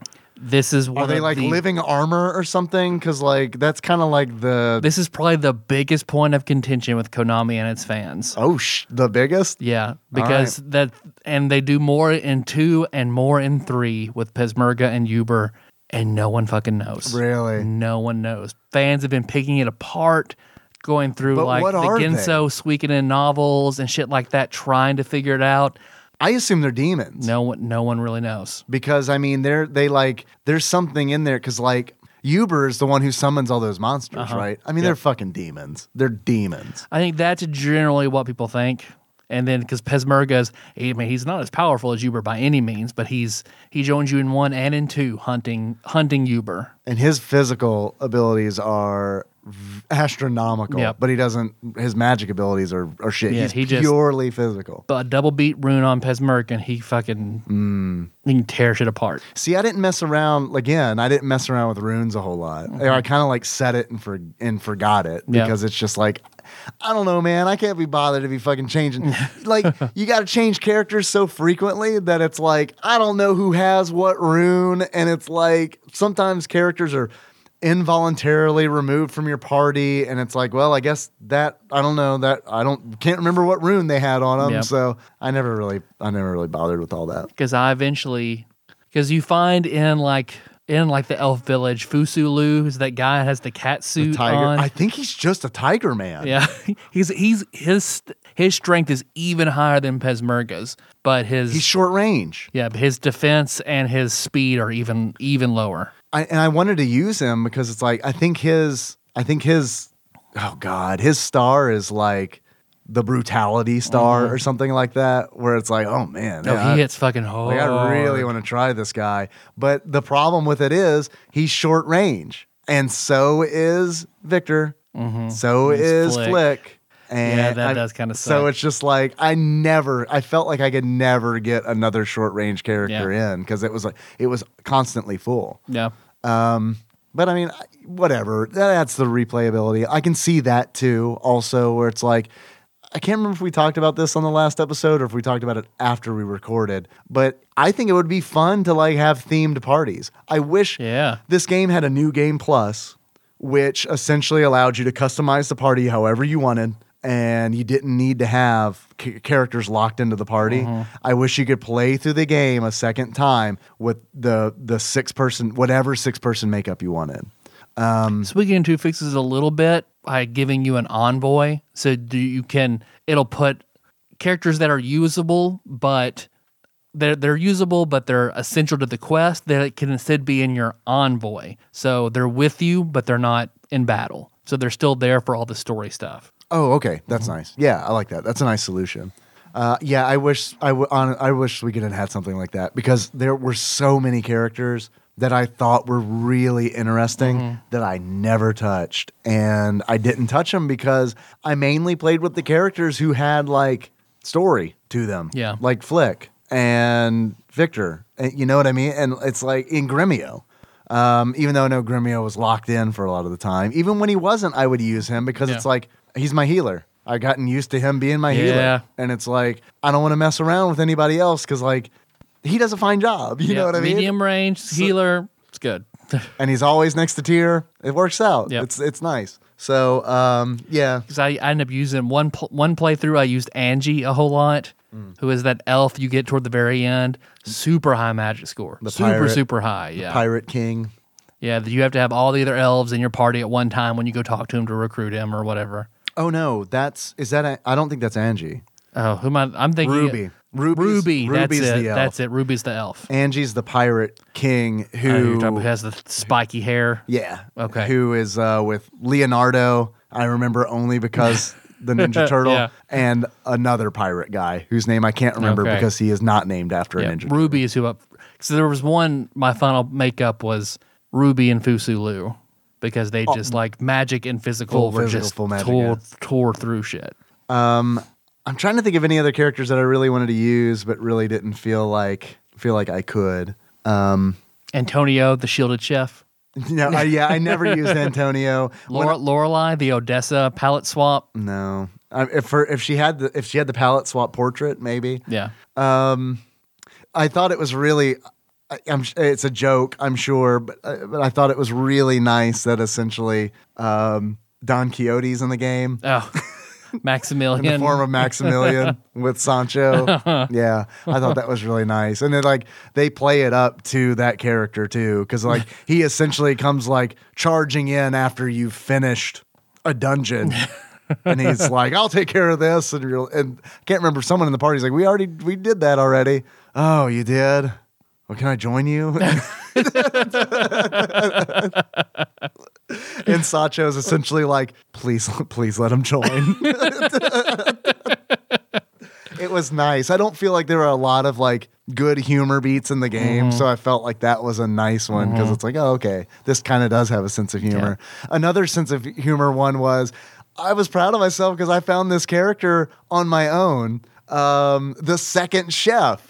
Oh, I don't even remember the second chef. I can't remember his name, but there's a village where it's like, my thing with this game has been to always check the stew because they always have like different descriptors for the stew. It's like, oh, a hot stew, or it's like, like a wet stew. And it's like, what's it going to be this time? So every village I go in. None of it's Gremio stew. Right, exactly, which is, an actual stew. That's Gremio's thing. He makes stew and is, a defender, I guess, of a tier. But there's this one village where you have to check all the stews. And when you do, the chef in that village will join you. He's like, oh, I see you checked all my stews. See, it's hard that you can miss shit like that, but when you find shit like that, it's very nice. Yeah, and I found that one because like I found that one without the guide, and it's like that was wonderful. Like I can't remember his name, but I will always remember that moment. something else with Gremio, like we were talking about touching like moments that stuck with us. I have pretty much one more, and that is essentially one night when you're sleeping, Gremio like wakes up and like looks at Tyr, and it's before he dies, obviously, but it's like foreshadowing. He looks at Tyr and he like realizes he's like proud of how far Tyr has grown, how far he's come, and realizes that Tyr doesn't need him anymore. And that was like another one. And like he even compares himself to like he says, I'm old enough I could be his father. And it's like that's a thing where it's like if I had played this game in middle school, would not have registered with me like what he actually meant by that. Yeah. But like now as an adult and as a dad, I'm like, oh, like he sees Tyr as his son, which is amplified by the fact that Tyr's real dad is 100% at odds with him. Yeah. So I think it's like that's my favorite part of the story is them exploring like those aspects of those relationships, because it's like it's a weird non-sexual love triangle. It really is, because it's like you've got Gremio, who kind of feels like Tyr's dad, and then you've got Tyr's real dad, and they're like pretty much at one point like, you know, it's never honor, duty, and love. Yes, yeah, and they're like never unified. So I think it's pretty interesting. I guess they're only unified within Soul Eater. Yeah, yeah. I mean, that's the way that they're unified. That in their beginnings, you know. Yeah. Though I do keep thinking that's such a cool. I do like your idea of who would you bring back. I think that's such a cool. I wish that would be a very good ROM hack for Suikoden. So, because I want Tio. Yeah. Like that's, and the other thing is like the reason that you bring him back and he's like, thanks, I'm going back to Barbarossa though. Like I told you this before I died. Right. Peace. Yeah. I mean, like, but like the thing that made me think about that is when Gremio comes back, how bad does Flick feel? Where it's like Odessa. Yeah, I mean, seriously, it's like you had the power to do this. You could have brought back 2 people for 1. And you got the power to do this, and you brought back the guy who makes stew. As opposed, but it's really good stew. Have you tasted all the other stews in the game? As opposed to, I don't know, the original leader of the Liberation Army and the mother of my unborn child. Okay. I didn't even think about that. All right, yeah. Gremio, the guy who died for no reason. I mean, you just reach out, just grab that arrow real quick. Like, that's it. Yeah. So, I don't know. I thought that's what made me think about it. It's yes, like how Flick, but people gave a fuck about Odessa. No one really didn't make any impact when Gremio died, so it just made Tyr really sad. There's no butterfly effect for bringing Gremio back. Yeah. And one of the things that is Gremio's death is where my affection for Victor kind of started to rise, because Victor goes back and everyone leaves. And it's like, I'm even thinking like, Tyr, you're just going to leave Gremio's cloak and his axe just lying in this fucking dungeon? Are you a monster? He was a servant, please. Right? And then Victor like goes back and grabs it, and it's like, fucking thank you, Victor. Jesus Christ. Yeah. You're traveling with fucking heartless brigands. They look down at you as like the rough one who's like lawless. Because Tyr, like, he was born into royalty, then it's just like, I mean, I had to rough it for like a little bit to go find another castle, but like it's just like that happened pretty quick. I went from one castle to the other. Like I just keep falling into pussy. So who gives shit? Oh right, I'm so glad you said falling into pussy, because can you fucking explain to me what the hell Sonya, the last general, was talking about? Is Sonya Tyr's mom? Or was she just fucking with Tio? She was in love with Tio. Okay. Like very much, and resents Tyr's existence for being the union that Tio had with another woman. Okay. All right. Yeah, Sonya was an interesting character because, like, she is one of the generals. Come and fight my giant clam. Right? Yeah, that literally spits I'm the pearls. only female general. Come fight the giant clam.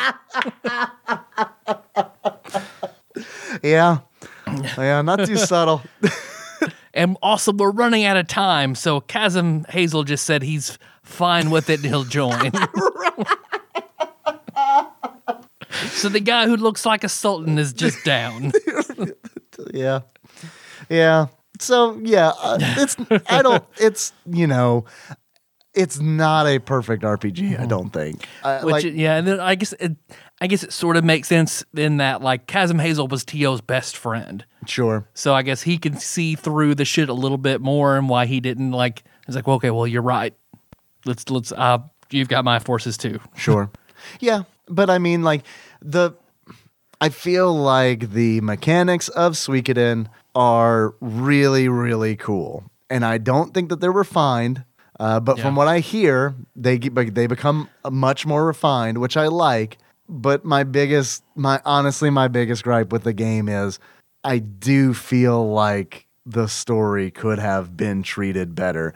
I think it's a shame because there's a lot of they have a lot of good stuff. A lot of interesting narrative, but like a lot of it to me fell flat. Yeah. Because of like weird, like, well, what about this kind of things? You know, like Gremio's death. Like, it was, I'm not kidding when it was like completely undercut by the fact where it's like, well, this is dumb. This is like, this was a... At least Odessa took an arrow. Right. Like, yeah, right. Exactly.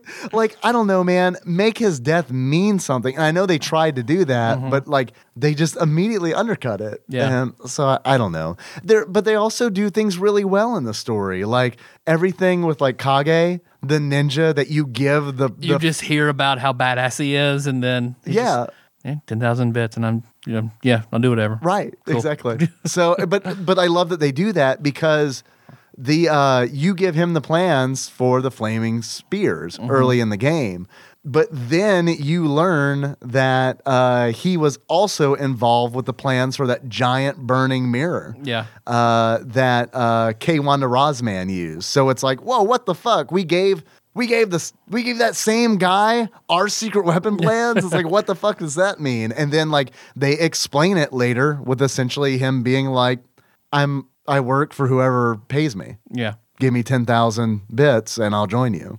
So I think that's really neat. Like, that's a really nice, subtle way of telling somebody's backstory. Yeah. And I even that you don't find out anything else about him, because I know in Suikoden 2 and Suikoden 3 that there are detective characters. So you can pay the detective character to give you backstory on characters that you wouldn't otherwise find out. Very cool. So, but both detective characters in 2 and 3, you have them investigate Kage, and they're like, I can't find shit about this guy. Don't know, man.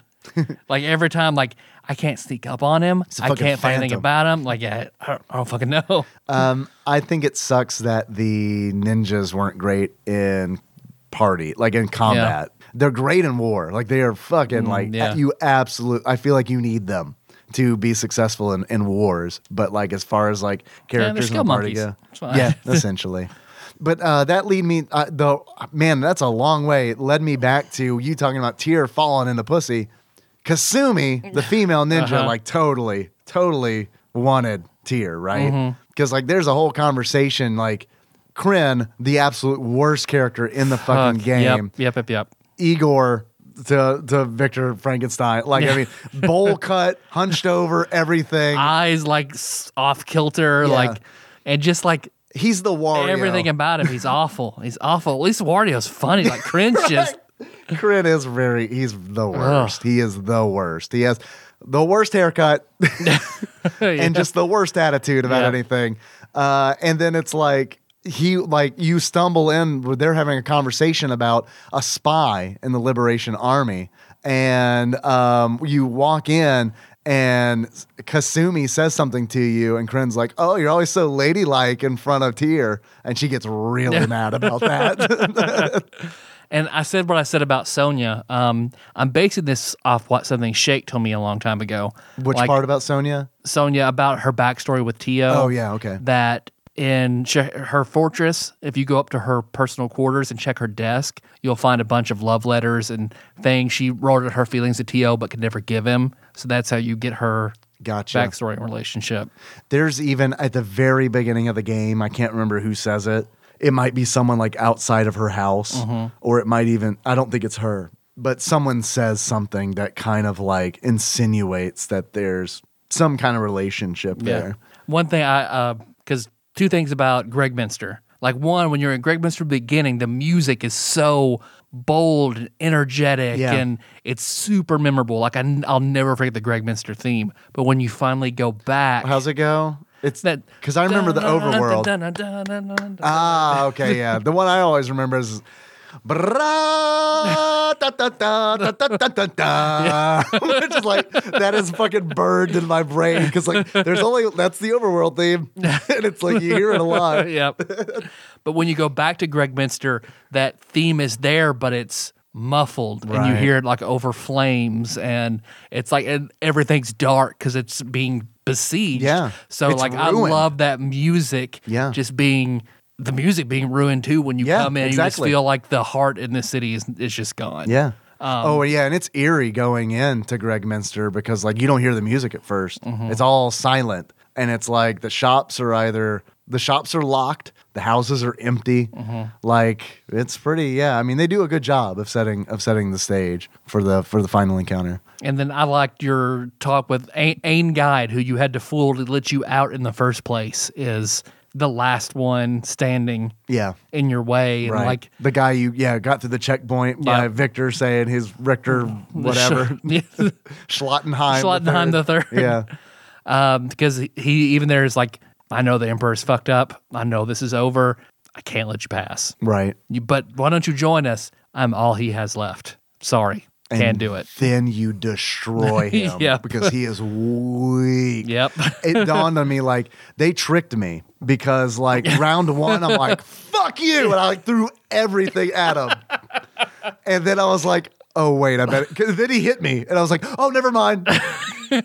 Everybody's gonna use physical attacks from here on out, so I don't like blow all my fucking wad right here. Soul Eater, black nuclear bomb. I did. I mean, it was like judgment. I mean, it was like, oh, he hits like a kitten. Like I swear, he had a single target attack. He's an old man with a stick. I'm all Barbarossa has left. I swear, dude, this is not an exaggeration. He did like a single target attack that dealt like 200 points of damage. And I'm like, oh, okay, this is a trap. They want me to throw waste everything all my at skills. This guy. Yeah, because that was in Ain God was who I sort of thought about with in the City game, which McElwain's character's dad was killed by this one guy who I built up, a whole lot. Like once, if you'd actually fought him, he was a 10th level commoner. Like, really? That's all he was. Awesome. The events that happen after Barbarossa dies. The credits. Is that what you're talking about? Well, I'm kind of. Oh, leading up to the credits when you're leaving. Fleeing Greg Minster. Because it's like, I think it's really neat. Yeah, you're fleeing Greg Minster. It's neat because it's like you kill the final boss. You get a cutscene where Barbarossa, the Emperor, leaps off the top of the castle with Wendy. The floating gardens or whatever. Right. Yeah, exactly. Which you see earlier in the game, which I think is a nice touch. You see earlier in the game where Futch, right? Oh, yeah. Needs to get a black lily to revive some dragons we didn't even talk about. Yeah, totally. I forgot about that because he has to get white because black died. And you had to use Black's liver for an antidote. Yeah. And then, but you go back, get him another dragon, and he has the baby dragon white. Well, see, I don't think that happens in Suikoden 1. Because that's all news to me. What happened, and at least what I saw, is Joshua. You're right. I'm confusing 2 and 3. The Dragon King essentially kicks Futch out. He's like, you know the rules. I'm sorry. You lost your dragon. You're out. And he asks Tyr. I mean, he says, I'm sorry. And he's like, Tyr, will you please take him? Will you please take Futch and give him a purpose? Yeah. But yeah, so anyway. So spoilers, so we get in 2, you go get him another dragon. I mean, whatever. It's fine. And it's white. Yeah. But it's one of those where it's like this should have been a tip-off, and it's nice in hindsight. Like, this is good storytelling. This is why it's frustrating when the storytelling's not good, is because this is very good. When Futch flies to the floating Imperial Gardens to get the Black Lily, one of the 3 components needed to cure the dragons of their poison, he lands, Black lands in the garden, and Futch he's like, oh, he doesn't know which one. He sees several flowers, doesn't know which one's the Black Lily. And he picks one and he says to himself, this looks like it might be the Black Lily. And then you hear a voice say, that is the Black Lily. And the camera pans and it's Barbarossa. And it's like, oh shit. Like, Futch is going to die because here is the fucking emperor of the opposing force, like right here. And Barbarossa says, take it and leave. And Futch is confused and he's like, do it before it's too late. And in the moment, what I'm thinking is like, what do you mean before it's too late? Like before Barbarossa like loses control or something? But like what he means is probably what they're trying to get you to believe. Right, which is what I mean by it's excellent storytelling because I bought that. But what Barbarossa, in hindsight, what Barbarossa means is before Wendy shows up, because I don't want to stop her because I love her. But I won't kill you, but she most certainly will. And then she does show up and blasts him out of the sky, which then kills Black. Yep. But it's We're fine. also giving the last thing you need for the cure. Right, exactly. It just happened to work out. Yeah. Thanks, kid. See ya. Yeah, right. I was a little mad because it's like, I was a little mad at Joshua, because it's like, dude, he got the fucking Black Lily for everybody. It's everybody else's dragons to get cured. Not only that, you use the liver of his dead dragon. And even Dumbledore let Filch stay on as the janitor. Come on. And you're still like, them's the rules. Like, I mean, Joshua, lawful. Yeah. What was I going to say? Do you remember, is Futch around Humphrey in the castle in Suikoden 1? I don't remember. Okay, because they have a relationship. Yeah, because in Suikoden 2, they're very like, Humphrey takes him under his wing. I think that Humphrey does say in the castle, because you have to have Humphrey in your party because he's friends with Joshua. They're old war buddies. Okay. And I think they were even at that battle of Kaleka together. Like, because he talks about, yes, okay, so Humphrey, there is another guy in the Dragon Fortress. I know this is wonderful podcasting. Everyone's loving this. But it's like in the Dragon Knight's castle, Humphrey runs into, you recruit somebody who was at odds with Humphrey. And the guy's like, you expect me to join you after what you did after that battle? And it's essentially like, yeah, I mean, we have to join forces, otherwise the Empire's going to win, and then we're all going to be in the same boat together. And then that guy is like, fine, but we're not friends. And then guess who I never used ever? I crossed you up my friends list years ago, Humphrey. Right? Yeah, you're in the burn book, Humphrey. Because I know Humphrey and Futch travel together in Suikoden 2. Like, you recruit and find them together. But Humphrey, I'm sorry to interrupt, but I didn't get to my point. I kind of got lost. Yeah. Humphrey, when Joshua kicks Futch out, Humphrey's like, don't worry, I'm sure there's lots you can do. You're going to be useful. I can show you how to use a sword. Okay. See, that's good, because I think they have a unite attack even in Suikoden 2. Oh, nice. And then Humphrey helps him get another dragon so he can become a Dragon Knight again. Suikoden 3, Futch is in it as an older adult, and his dragon comes with him. So he has a giant dragon that also is usable in your party. That has its liver. And he uses Humphrey's sword. Oh, that's awesome. Humphrey's not in it, but he has a sword. That's awesome. I love that. I didn't use Humphrey much because I thought he was kind of a weak character. Yeah. He's much better in 2. Yeah. I know he can wear the wind-spun armor, which I think is like one of the best armors in the game. Oh. That you find like way later on. Like, I couldn't find someone that could wear it. And then I saw in the guide, oh, Humphrey can wear it. Never mind. I guess I'll sell this. Because he's slow, but he has high attack and high defense. Yeah. And I mean, no magic to speak of either. But see, why would I, other than story reasons, why would I pick him over Pesmerga? Yeah, that's true. I mean, if I'm just looking at it stats wise, which I wasn't. Also, Pesmerga looks cool. Yeah, because I played through Suikoden 2 way more than I have 1, and like I have what is fun is every time like if I used the character last time, I'm not going to fucking use them at all this time, and finding hidden gems everywhere I wouldn't have expected. I ended up liking Flick a whole lot more than I thought I would, and it kind of talking about Flick. Kind of brings us back to we were talking about fleeing the castle, and then we got on that dragon liver kick.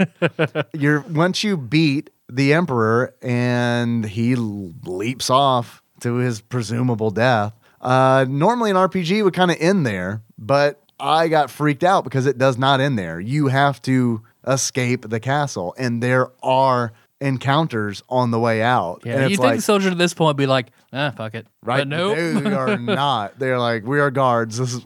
I kind of get it, I guess. Maybe. It's like they might not know the emperor died. I don't know. But whatever. Yeah. Essentially, like, this is one of my favorite moments because as you're leaving, you run into guards, and Victor is like, I'll take care of this. Flick, you and Tyr, go on. Get out of here. And you can try to persuade him to not do it, but he won't listen. That's another pet peeve I have with this game. The circular dialogue options. Don't give me options that don't fucking matter. Yeah. Like if there's no point. It's meaningless. If you're giving me yes, no, but the game won't progress unless I hit yes, don't give me a fucking option. Yeah. It's pandering. It's like it's true. This has no meaning. It's the weakest form of illusion of choice. A very weak illusion of choice. Yeah. It's like I don't know. It's a cantrip. It's a street magic of choice. I don't know.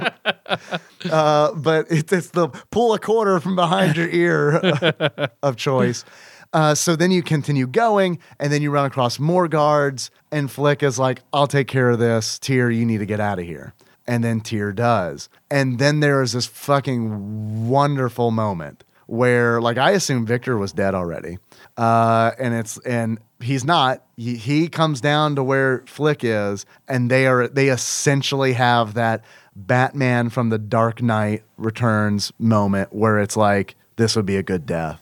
And like they absolutely like you can tell like in that moment that like the old Liberation Army, like the old members of the Liberation Army are like coming together, and you can fucking tell how much they hate the Empire because they are like they know they are not going to make it, or that's how they portray it. At least I know they come back in Suikoden 2, I've heard, which kind of bums me out because like it undercuts the weight of this moment. Yeah. Like in the end of Final Fantasy IV, where everyone comes back. But I mean, like there's this moment where like they know they're not going to make it, but they're like, I can't remember exactly what the line is, but one of them says, "This is gonna be the most fun I've had in a long time." I think it's Victor, and it is just like, holy shit! Like these guys hate the Empire, and I mean Flick, of course, too, because I mean like everything killed Odessa and everything, yeah. So, I mean, it's wonderful. They do kind of have a Kakashi Might Guy thing kind of going on. Oh, yeah, totally. Yeah, absolutely. That's a wonderful comparison. Because the arrow comes out of nowhere and hits Victor? Flick. Or Flick, okay. Yeah, it hits Flick. And, yeah, it's very cool. I mean... So he is dying the same way Odessa did. Yeah. Hey, I didn't even put that together. You're right. That's poetic.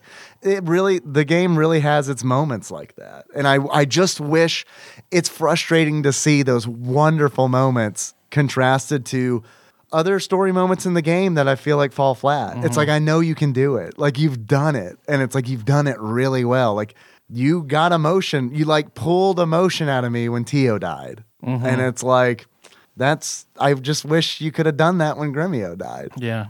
I still love whenever Pon beats Tio, even he's like, the fuck just happened? Yeah, I know. Right?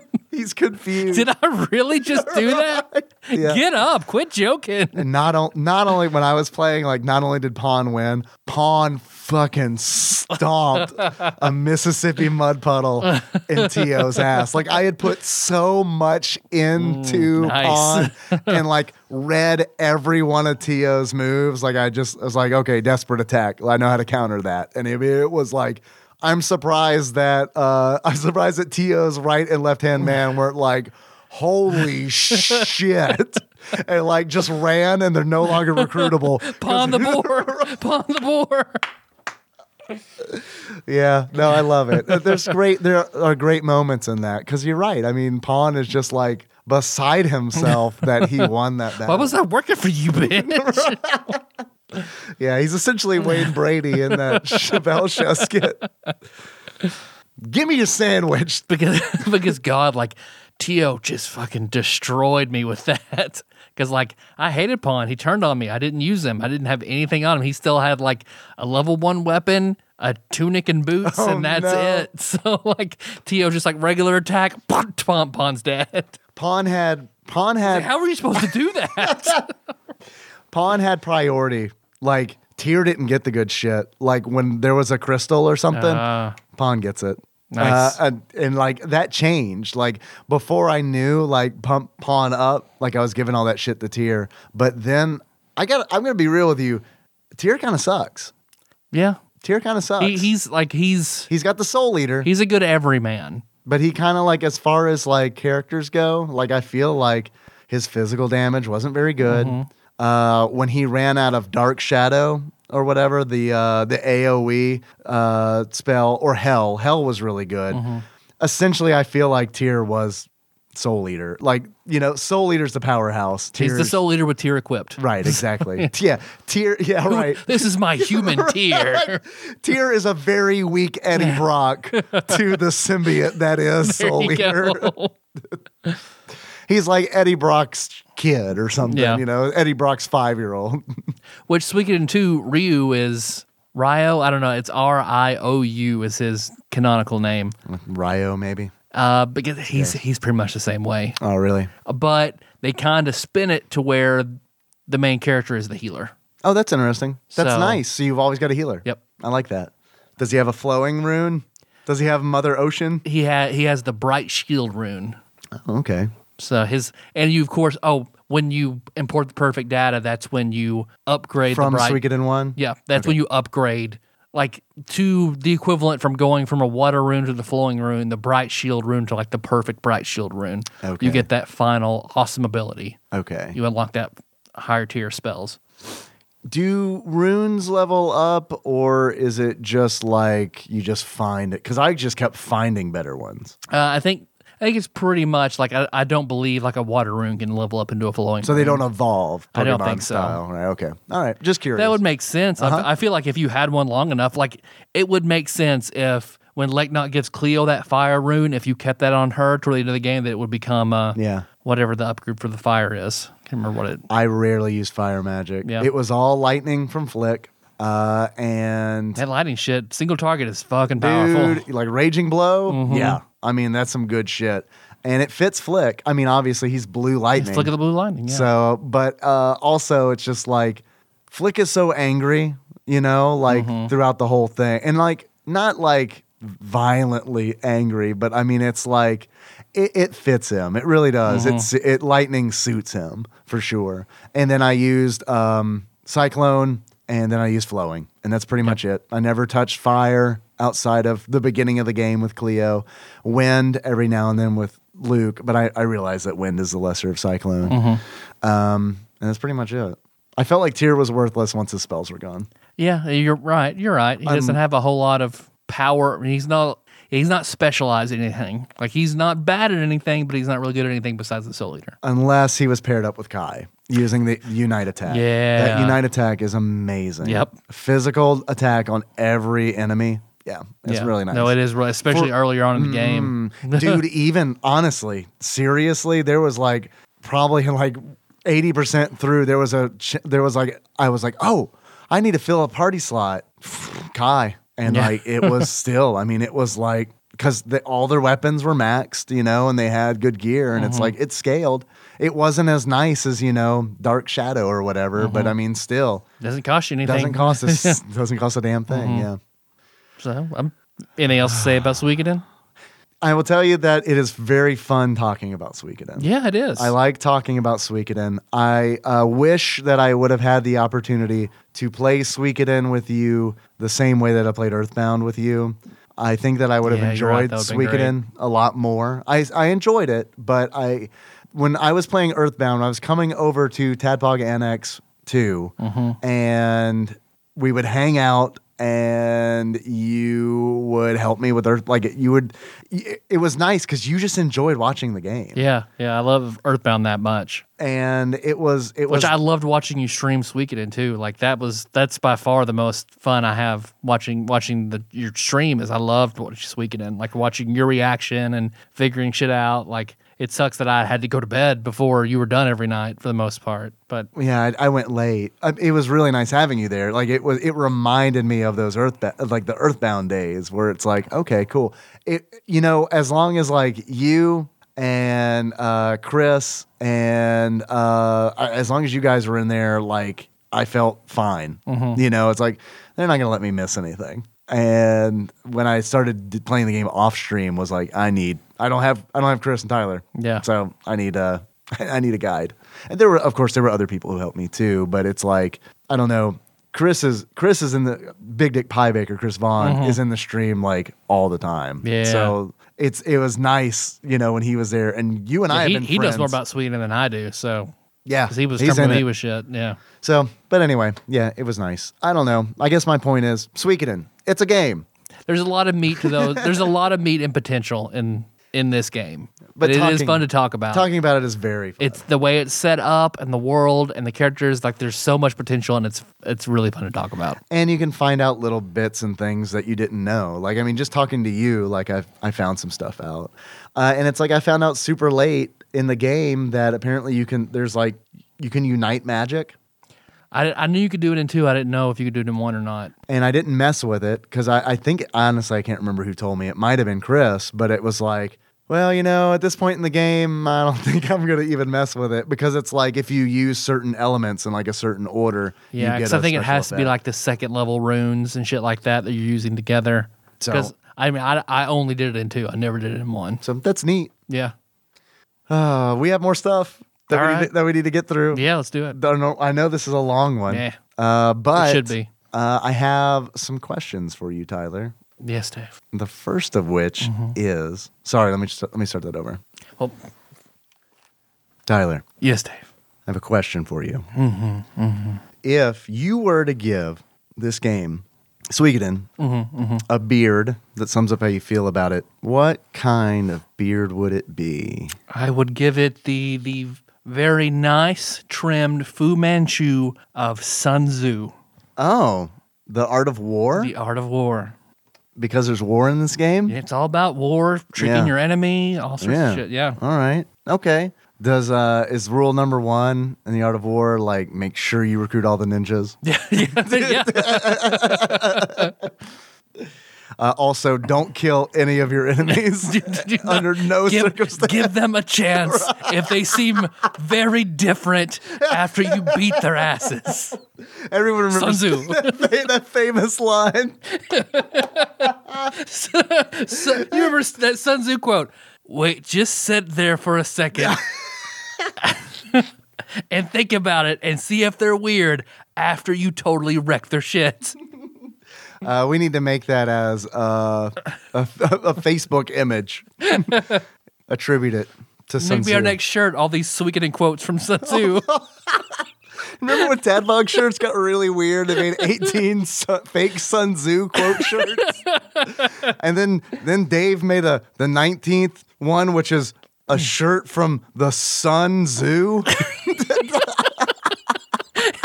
Just a bunch of bears and shit going to Just war. hot animals. No, I think they're sweating because it's so sunny at the zoo.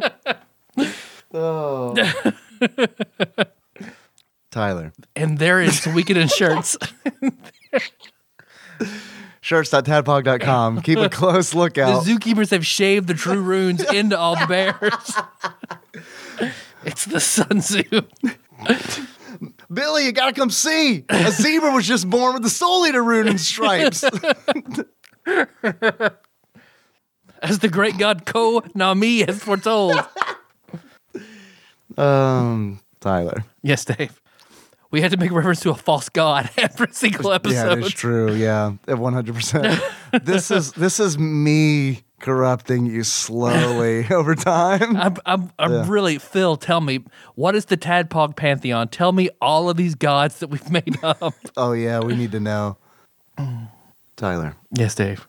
If you were to give Suikoden a pair of glasses that sums up how you feel about it, what kind of glasses would it be? I would give it the smart spectacles of Dale Carnegie. Oh, of how to win friends and influence people? Which is the other half of Suikoden. Okay, all right. I like it. Which he is famous for saying, always cast judgment on the first Imperial you see before a major battle. He was also kind of a strategist. I don't know if you do. Bit. Yeah. I don't know if you read any of his other books, but they're about war. I mean, you got to read his first one so you recruit people, then you go to war. Right. It's two sides of he the read coin. a lot of Sun Tzu. Right. Yeah, he's influenced. Tyler. Yes, Dave. I've got another question. Yeah. If you were to buy Suikoden right now, if you were to go to pricecharting.com right now, Tyler, and look up Suikoden, how much do you think you would end up paying on average for a loose copy? Suikoden PS1 loose. Yes. $50. Tyler. Yes, Dave. Actual retail value of Suikoden loose on price charting at the time of this recording is $20.99. All right. The complete copy is $55. Okay. You could also get a new copy for $156. So there it is. There's the high one. I feel like $20 is pretty good. Is good. I think Suikoden 1 is worth $20. Pretty good. Do we have any achievements? I have a few. Do you? Yeah, sure. Would you? Oh, okay. I'll go first then. I will interpret that tone and go first. I actually have a lot of them. I hope you're okay with that. Yes. I hope you're okay with having lots of time to come up with achievements. I love it. Some of these come from Twitch chat. Hey. The first comes from Nathan Eaton, and the achievement is Mount Waifu. In order to unlock Mount Waifu, you must force the Queen Ant to enter Ted's black hole and Mount Saifu. Second achievement from Twitch comes from Zalnop, Donkey Kong Jr. Math. And in order to unlock Donkey Kong Jr. Math, you need to assemble all 9 times 12 stars of destiny. I know I don't think I mentioned this, but there was a Donkey Kong Jr. Math tournament at prom, and it was amazing. Next one comes from me. There are too many Jeffs in the world, and many Toms as well, but I am Sancho. In order to unlock, there are too many Jeffs in the world. Oh, I'm sorry. That sounds like I'm waging war. That's a Sun Tzu quote. Did you know that? There's too many Jeffs in the world. We should all kill them. Just kidding, Jeffs. There are many Jeffs in order to unlock. There are many Jeffs in the world and many Toms as well. But I am Sancho. You need to recruit Sancho. Next achievement. These are all like movie references. They're not all of them. The next one I got is Bantapudu. And in order to unlock Bantapudu, you need to recruit Jabba. Not Jabba the Hutt, Jabba the Appraiser. That's a very unique name. I don't understand. Next achievement I got is Hey King. In order to unlock Hey King, you need to recruit Mose, the blacksmith.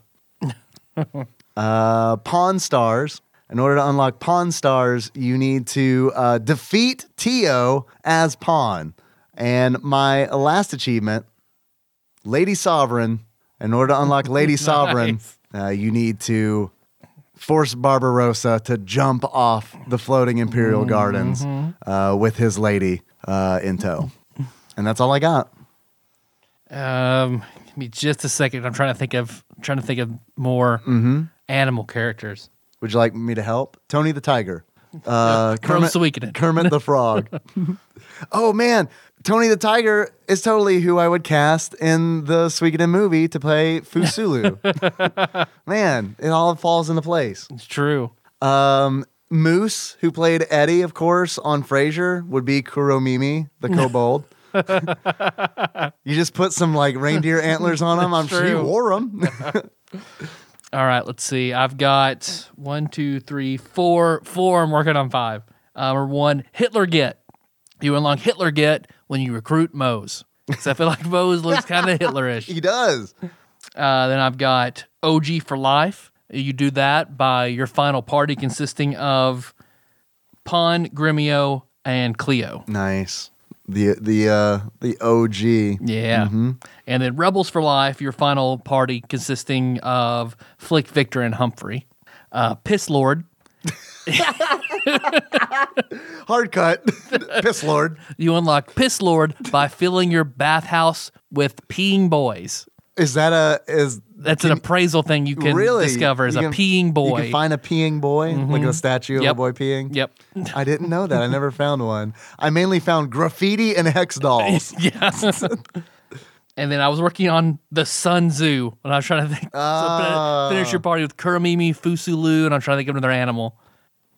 Is there another animal? I can't think of one off the top of my head. Probably, but I can't think of one. Oh, yeah. The other kobold. The one who like really looks like a dog. It's like Kuromimi's little brother or whatever. Yeah, he looks like a golden retriever or yeah, something. His name honestly might as well be Arf because he is fucking... There we go. like, he is like the... I remember when it was one of those where it's like I had to go out of my way to recruit this. Who is this Clifford-ass motherfucker trying to get in my army? You really enjoyed that. I heard you squeak. I did. I know that's a good sign. My pleasure squeak. Oh man. Okay. Those are good. I like those. All right. Achievements. We did. Yeah, wow. We haven't done achievements in a while. Yeah. I got some other questions for you. Fuck yes. More like 10 of them. Love it. Which come from Quiz Master Bovine Bear Matt. He's got one put together for us. This quiz is entitled Suikoden Pseudo Quiz. Pseudo is defined as not genuine, a sham. 10 Dave-style questions. I'll name a pseudo character, I'll name a pseudo character, movie, video game property, etc. You must name the character, movie, video game property, etc. that is the genuine article or the original basis. Okay. So he's going to give us knockoffs, and we got to come up with the original. Okay. First one, Ryo Sakazaki from SNK's Art of Fighting. This would be Ryu from Street Fighter 2. 100%. Locking it in. It is Ryu/Ken from Street Fighter. Pong. It's a knockoff of Ping Pong. I don't know what it is. Maybe a knockoff of a game called Table Tennis? Table tennis. There you go. I don't know. That sounds good. I'll lock it in. Table tennis. All right. For the Magnavox Odyssey. I knew there was a game. I honestly thought Pong came first. Oh, I was like thinking of the legitimate playing ping pong. No, there's a video game. Okay. Yeah. All right. Next question. The Great Gianna Sisters for the Amiga/Commodore 64. Mario Brothers? Yes, it is. Locking it in. Super Mario Brothers. I was like, I know one Gianna, but I don't think she has a sister. Hey! I flummoxed Casey so hard. We were having a meeting, and somebody said something about Gianna De Laurentiis, and I was like, what about the other Gianna? And Casey was like, God damn, now I can't think of anything else. Now I'm gonna fucking bone her in this meeting because you want us to stop fucking talking about Gianna Michaels. Golden Axe Warrior, Sega Master System. From Golden Axe for the Sega Genesis.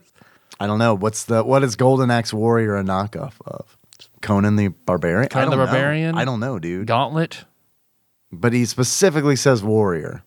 I don't know. Or is he thinking the character, the Golden Axe Warrior? I don't know. Because I don't know if that's a title of a game or like the warrior, the human warrior from Golden Axe. Or does he mean the badminton Which team? The warrior from Golden Axe is a ripoff of Conan the Barbarian. Okay. Yep. All right. There you go. That's okay. it. You sure he doesn't mean the Golden Axe Warriors? Los Angeles prevailing badminton team? Might be. I'm locking in Conan. Yeah. Legend of Zelda or Willow. For Golden Axe Warrior must be a different game than Golden Axe. Yeah, because I was thinking he meant the human warrior from Golden Axe who looks like Conan the Barbarian. He does kind of look like him, right? Yeah. I mean, okay. Anyway, Golden Axe Warrior is a game apparently that I haven't played. Because you said game or character. That could have easily been both. Fei Long from the Street Fighter series. Bruce Lee. Ooh, yeah. Locked it in. Bruce Lee. Next, Solid Snake, Metal Gear Solid. Snake Plissken from Escape from L.A. All right, locking it in. Snake Plissken. Escape from New York, Escape from L.A. It's a sequel. It's fine. Never seen either one, so. I've seen Escape from New York, and I'm going to piss a lot of people off. It's okay. I believe you. It's okay. I've never seen it, and I don't intend on it. The music in it's really good. I think the music. Okay. I think the music of Escape from New York is better than the movie Escape from New York. There's also a couple of really cool scenes, but I don't know. I feel like that movie is pretty much like the premise is what's cool about it. Yeah, it sounds to me like he just gets lost a lot. Yeah, it's pretty much the sequel to Adventures in Babysitting. I don't know if you knew that or not. Oh, okay, yeah. So Escape from L.A. Oh, rip off. Adventures Babysitting. Yeah, we're falling down the rabbit hole. Next question: Sword Requiem, smartphone game. Never heard of it. Sword Requiem. Sword Requiem. We've already had Legend of Zelda Willow.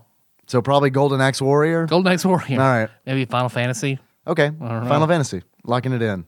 Fire Emblem. Oh, okay. Fire Emblem. Next one. Garfield Go. Smartphone game. It's a ripoff of Garfield Kart. I think it's probably a ripoff of Pokemon Go is my guess. God, I fucking hope so, dude. I fucking hope.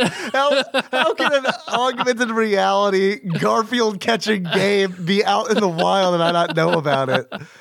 Or are you Garfield and you go like you find Odie and kick him, or Nermal and tie him up? Maybe it's like Mario Run? Or John and suck his dick. Dude, I hope it is.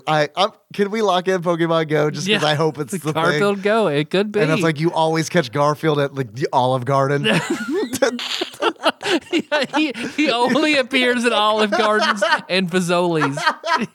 Or the Marie Calendar section of your groceries freezer. I'm locking it in. Pokemon Go. It is! Pause! I got time out. I got to download this right now. Go. Holy shit. As we both pull out our phones. I know. I want to see the reviews. No way. This isn't real. No way. Garfield Go AR treasure hunt. No. Oh, it's a treasure hunt? You're not catching Garfields? Win real prizes. All right. I'm less amused now. Collect rare comics, which are like the old art style. When he looked more like a cat? Yeah. Oh my God, Garfield Go. It's got 4 stars out of 5 on the Apple Store. I guess we're going to have to play it.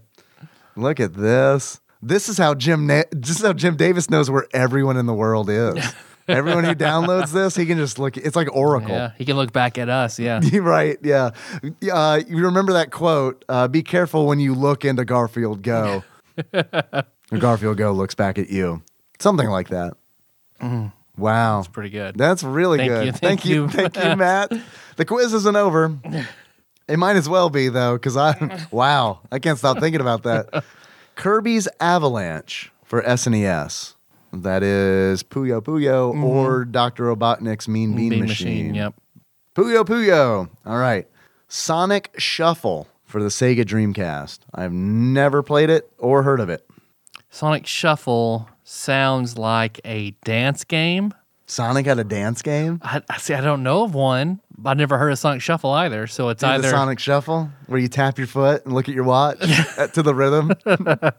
Because was it a card game? Maybe it could be a card game. It's like solitaire with Sonic card packs. Then they missed out calling it Sonic Tear. So you guys remember that really weird Texas Hold'em game where you play against Sonic? Remember you played Egyptian rat screw against Sonic? He was really, really fast. They hit the cards. I got Sonic Shuffle, man. I don't know. This is all you. I'm trying to think of what that one it's dance. It's probably a puzzle game. In all honesty, it's probably a puzzle game. Maybe? I don't know. I've never heard of it. I was just trying to think of that one dancing game that Jacob and Leva and Ramon played obsessively for PS1. Or was it PS2? It's not Bust a Move, because Bust a Move is, but it's similar to that. Bust a Groove? Bust a Groove, maybe? Okay. Yeah, because it's got this, it has a really similar name to Bust a Move. I might say Bust a Groove. Bust a Groove? All right, I'm going to lock it in. Bust a Groove. It is Mario Party.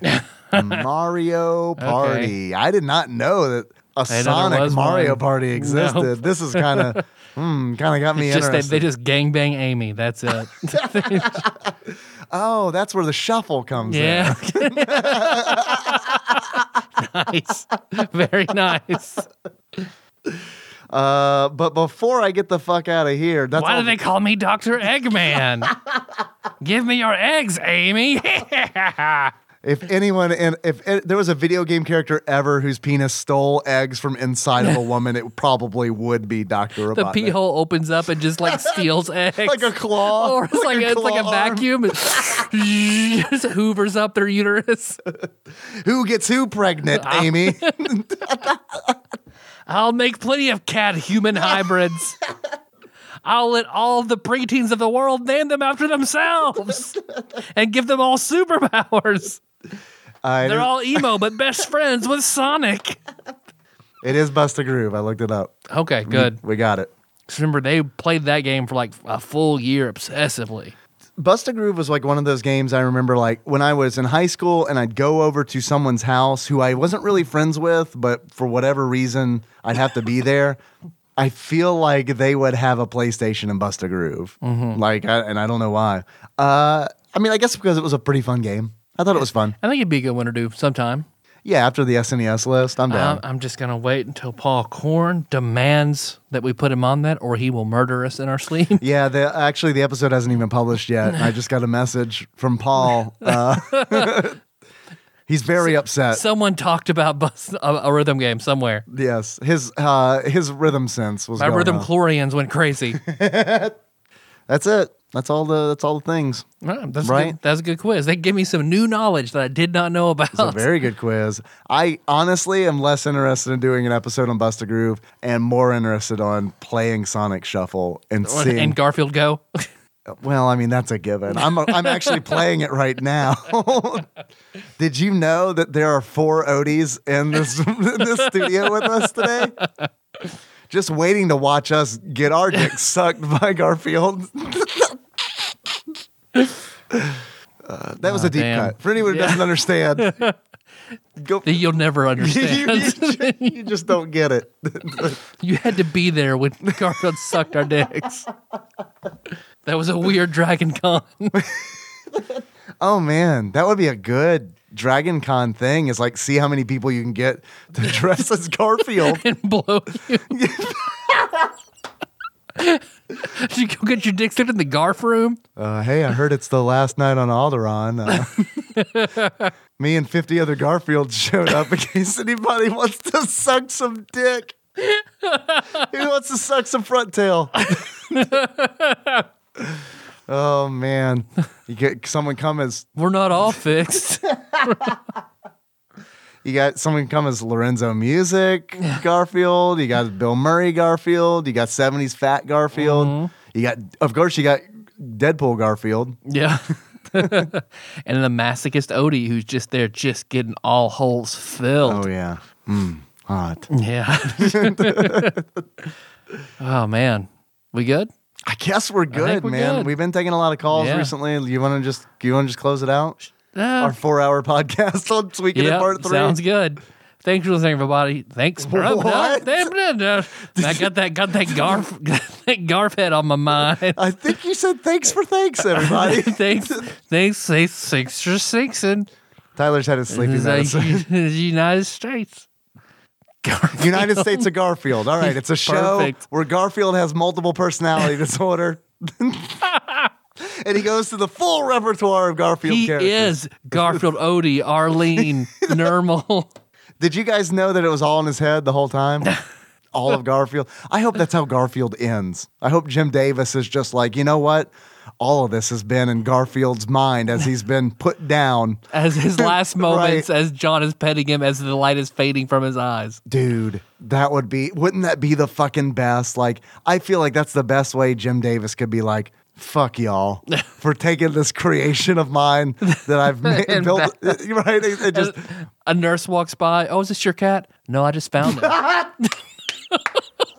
And it's not drawn. It's all photos. It's panels of photos. And it's just this cat's dreaming of having an owner in his final seconds of life. This real cat with this real man in a blue shirt. Man, I think we just wrote the best ending to Garfield. We did. Let's do it and tweet it to Jim Davis. Let's make the comic strip and tweet it. Please loan us your IP, please. We have a really good idea. It's all photographs. We just got to take photos. It'll be fine. We've got Garfield for millennials. Give it to us. Jim, if you don't like that, we have some great Sun Tzu quotes. Have you played Suikoden? Of course you have. Who's your waifu, Jim Davis? Probably a Sonya. Kimberly. Probably. I'm thinking he's a Sonya guy. Sonya. Yeah. Sonya looks a little bit like Garfield. If I put Garfield in a beret, it should be show Sonya. Okay. Thanks for listening, everyone. So don't miss the next episode. I'm going to enunciate one sentence perfectly and then just go to shit real quick. You know how I do. Yeah, I love it. No, this is classic. It's like working out. I'm good for a week and then it just fucking goes to shit. So no, this is classic. This is classic outro. It's classic Tyler. Yeah. You fucking lazy shit. Classic outro. Now go ahead and talk like Ross again for a sentence and then be drunk again. What are we going to do next week? We kind of talked about a few things. Oh, well, you want me to do? Hey, we got a Patreon. I'm sorry. I'm just like so sideswiped by the last 19 minutes. You've taken a turn. We got a Patreon. Hell yeah, we do. And some people donate on there. It's patreon.com/tadpog, which I mentioned because we got a recent iTunes review from somebody saying that they would donate the Patreon if we... I'm sorry, Tyler, am I boring you? My brain's too hot. It has to cool off. We went over this knowledge I learned from Chuck E. Cheese. Only like 100 episodes ago. It was Chuck E. Cheese. Chuck E. Cheese. There was an iTunes review saying that someone would donate on Patreon. Someone would pledge if we do Spawn for the SNES. So let's do that. Yeah, let's see. Put your money where your mouth is, iTunes donor. Yeah. So that's your title. Yeah. iTunes donor. iTunes when we donor. learn your real name, we'll iTunes donor Jeff, probably. Is my guess. Jeppy. So. iTunes donor Jeppy. Jeppy. Who left a very nice review. Yeah, very much. Very nice review. We appreciate that 5-star review on iTunes, and we will take your bribe. We will accept your bribe. Let's do Spawn next. Spawn for the SNES. Yes, we're listening. I mean, when you mention money, we're definitely listening. Yep. Let's see. We're going to do that next. And hey, you want us to open a package for an intro? You want to send us something? You can send it to Tadpog Studios, care of Nicole Nance, P.O. Box 3785, Paducah, Kentucky 42002. You can call us, Liv's voicemail, 270-883-2555. Follow us on Instagram, Tadpog_podcast. You can find us on Facebook. There's the Tadpog page, and then there's the more fucked up Tadpog Nation for all the shit you don't want your grandma to see. Right, exactly. Or your Garfield. Which I don't know. Did you see Edgelord Kyle's post in The Nation about Garfield? Oh, yeah. Tadpog's just a bunch of Garfield jokes. And here we are. That's the best case scenario your daughter can walk away from this show with. That is a good point. Prophecy fulfilled. My dad's really did this Garfield podcast. He drives over once a year to meet his Garfield friends. His Garf friends. His Garfield and friends. Nice. It's time to party. I think is that the U.S. Acres theme? Yeah, or Are You Ready to Party? One or the other. I'll have to watch it again. Da, da, da, da, da, da, da, da. All I remember is, I hope you bring lots of spaghetti. I think it's the theme from Garfield. And Friends. I hope you bring... Yeah, you're right. That's the only part I really remember. Yes. Also about Tadpog Nation. I want to thank Brooks for streaming the first bit of the Tadpog Nation wrestling that he created through Fire Pro Wrestling. Yeah, he did a really stream of that on Friday night, and that was fucking amazing. Brooks, thank you, dude. That was a lot of fun. Also, the next night, Ben from Street Pizza streamed a Nation game night where we played some Jackbox games. I got in on I watched a little bit of that, but the connection to the Ronald McDonald House was really bad, so I could watch it in like 30-second increments. Oh yeah, that's no good. It was fun. It was a lot of fun. So Ben, thank you for doing that. And everybody who's listening who hasn't already checked out Street Pizza Podcast, definitely check them out. Twitter, Tadpog_podcast on Twitter. I think that's about all our shit then. Yes, if you want shirts, shirts.tadpog.com. Shirts. Yeah. Everybody. I do need to thank some Patreon donors, some recent ones. We've got Exalted Lord Micah Purdue. He's upped his donation, riding that penny train. We got Nick Price, who just recently upped his donation, more than a penny. Thank you, Nick. We appreciate it. I got the whistle in my hand, so I'm going to go ahead and do it. Riding that dollar train.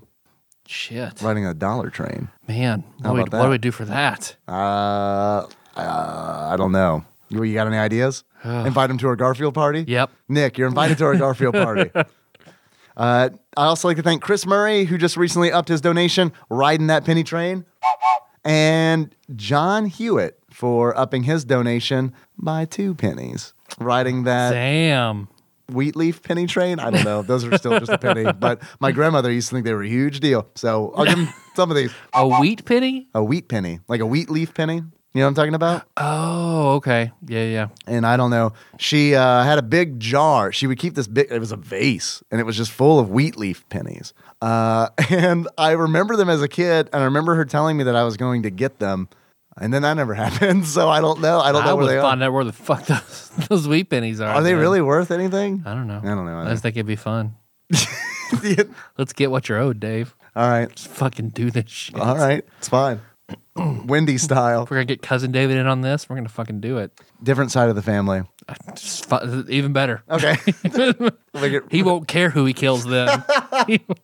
I'll make it really even weirder somehow. Also, we all need to dress up as Garfield. It's my cousin from the good side, you fucking dicks. All right, I got an idea for a movie I just came up with. It's a Clockwork Orange, but everyone's dressed up as Garfield. You can still call it a Clockwork Orange. Right, exactly. That's why it makes sense. Garfield's orange. A Clockwork Purringe? No, Clockwork Orange. Clockwork Orange Cat. Cockwork Orange. A Cockwork Orange Cat. Right. Love it. Perfect. Got it in 4. Yeah. Coming to IMAX. All right. Well, this was a really stupid end to this show. Let's make an IMAX porn theater. Those have to exist somewhere, right? I don't know. Somewhere in the world that exists. But if they don't, trademark. Right, yeah. Trademark on IMAX's trademark. IMAX porn trademark. It's called Icon. They don't have that. It's called Climax. If Justin McElroy can get Teen Google, we can have IMAX porn. Our theme song is Moose by Sycamore Drive. Link to that track can be found in the show notes at tadpog.com. How you want to close it out, Dave? I don't care. Oh yeah, Matthew dies in the game. Yeah, you're right. Damn it, you're totally right. Yeah. And I was more sad about that than Gremio. Yeah, me too. Because Matthew's a great fucking character. He is your Suiko dad. And he's essentially, honestly, the main character of the game. Yeah, like really, yeah, I think he's more the main character than the backbone. That feels like a thing we should have mentioned a long time ago. Yeah. Hey, if you hug in this far, now you know. Now you know you really feel. There's your special treat. There's also another thing that I meant to mention and totally forgot. I'm going to be driving home and there's going to be like 100 things. So I'm like, oh yeah, I forgot to mention this. I forgot to mention that. Yeah. Oh well. Like there's a guy in Suikoden 3 who I feel like is the real character. The main characters take up the same star in the 108 Star of Destiny. So this guy has the main character star, but he is by far not narratively the main character. Ah, okay. They talk about the 3 big rune bearers, but then there's this other like meek kind of heart. Like if all the others have the badass Planeteer rings, he has heart. I got you. So he's really weak. He's not a pretty good character to have. He's just a super nice guy, and I think he's really the main character of Suikoden 3. It makes sense because Tyr's really weak, and yeah, and I don't know if he's a nice guy. He certainly wasn't when he made Gremio threaten to kill himself, and then just left after Gremio did actually die. Right. Man. And then killed his dad. And then Tyr's kind of a piece of shit. Yeah. That's why Soul Eater's like, this guy, Yeah, I like this guy. I'm not gonna fuck with this man. Shit. Yeah, he can take a body out of me. It's fine. I guess we should also say that Ted didn't die whenever you think that he died. He doesn't die until he sacrifices his soul to the Soul Eater later on in the game. I forgot about that, yeah. Because he knows Wendy's coming. He's like, Soul Eater, take me now as, your former owner. And Soul Eater's like, fuck yeah. Right. Nom, nom, nom, Ted Soul. Gotcha, Ted. Do you think, so Tyr is in Suikoden 2? Yep. Does Soul Eater eat him? I don't know. I don't think so. Okay, all right. I mean, him and Gremio both had very much improved character portraits. God, I hope they make out. Oh, I mean, they fuck. They fuck. Whoa. No. Gremio's a power bottom. Yeah, of course he is. Young master. Yeah. Young master of this asshole. Stop, you're turning me on. Yeah, I got this scar. Did you think I was a girl? You can treat me like that. It's fine. You guess I'm sort of hot, maybe? I can work with that. Fuck me, Ashley Shake.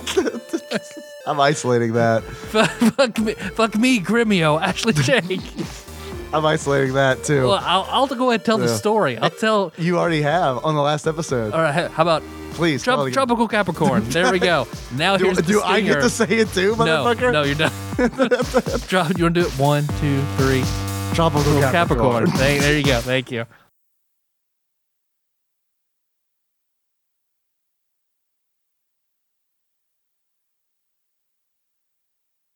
Yeah. Now I think here's the stinger. Here's a good stinger. You were hopped up on sleep meds and feeling punchy. Yeah, because this is funny and it makes sense oddly because I remember Josh told me this story a long time ago.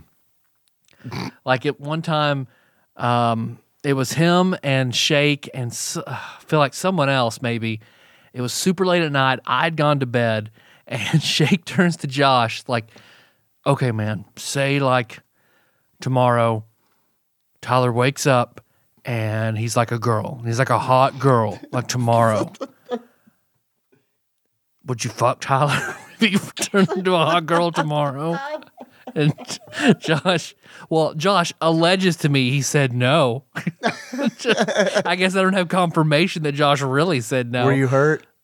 Well, a little bit, of course. I understand. I would be. I mean, Shake is just imagining I'd fuck him. So, I mean, bully to you, Ashley Shake. I mean, you don't know what my girl standards are going to be. But Josh's like, I don't think I could do that because it's still Tyler. So I don't think I could just fuck him. And Shake was like, oh man, I'd fuck him. I would fuck suddenly girl Tyler. How would that work? Would you have like, I mean, you'd probably have to spend some time exploring your own body, I would assume. Yeah, I don't know. Shake, help me, please. Help me test out this vagina. Does it have a red beard now? I don't know. Suikoden.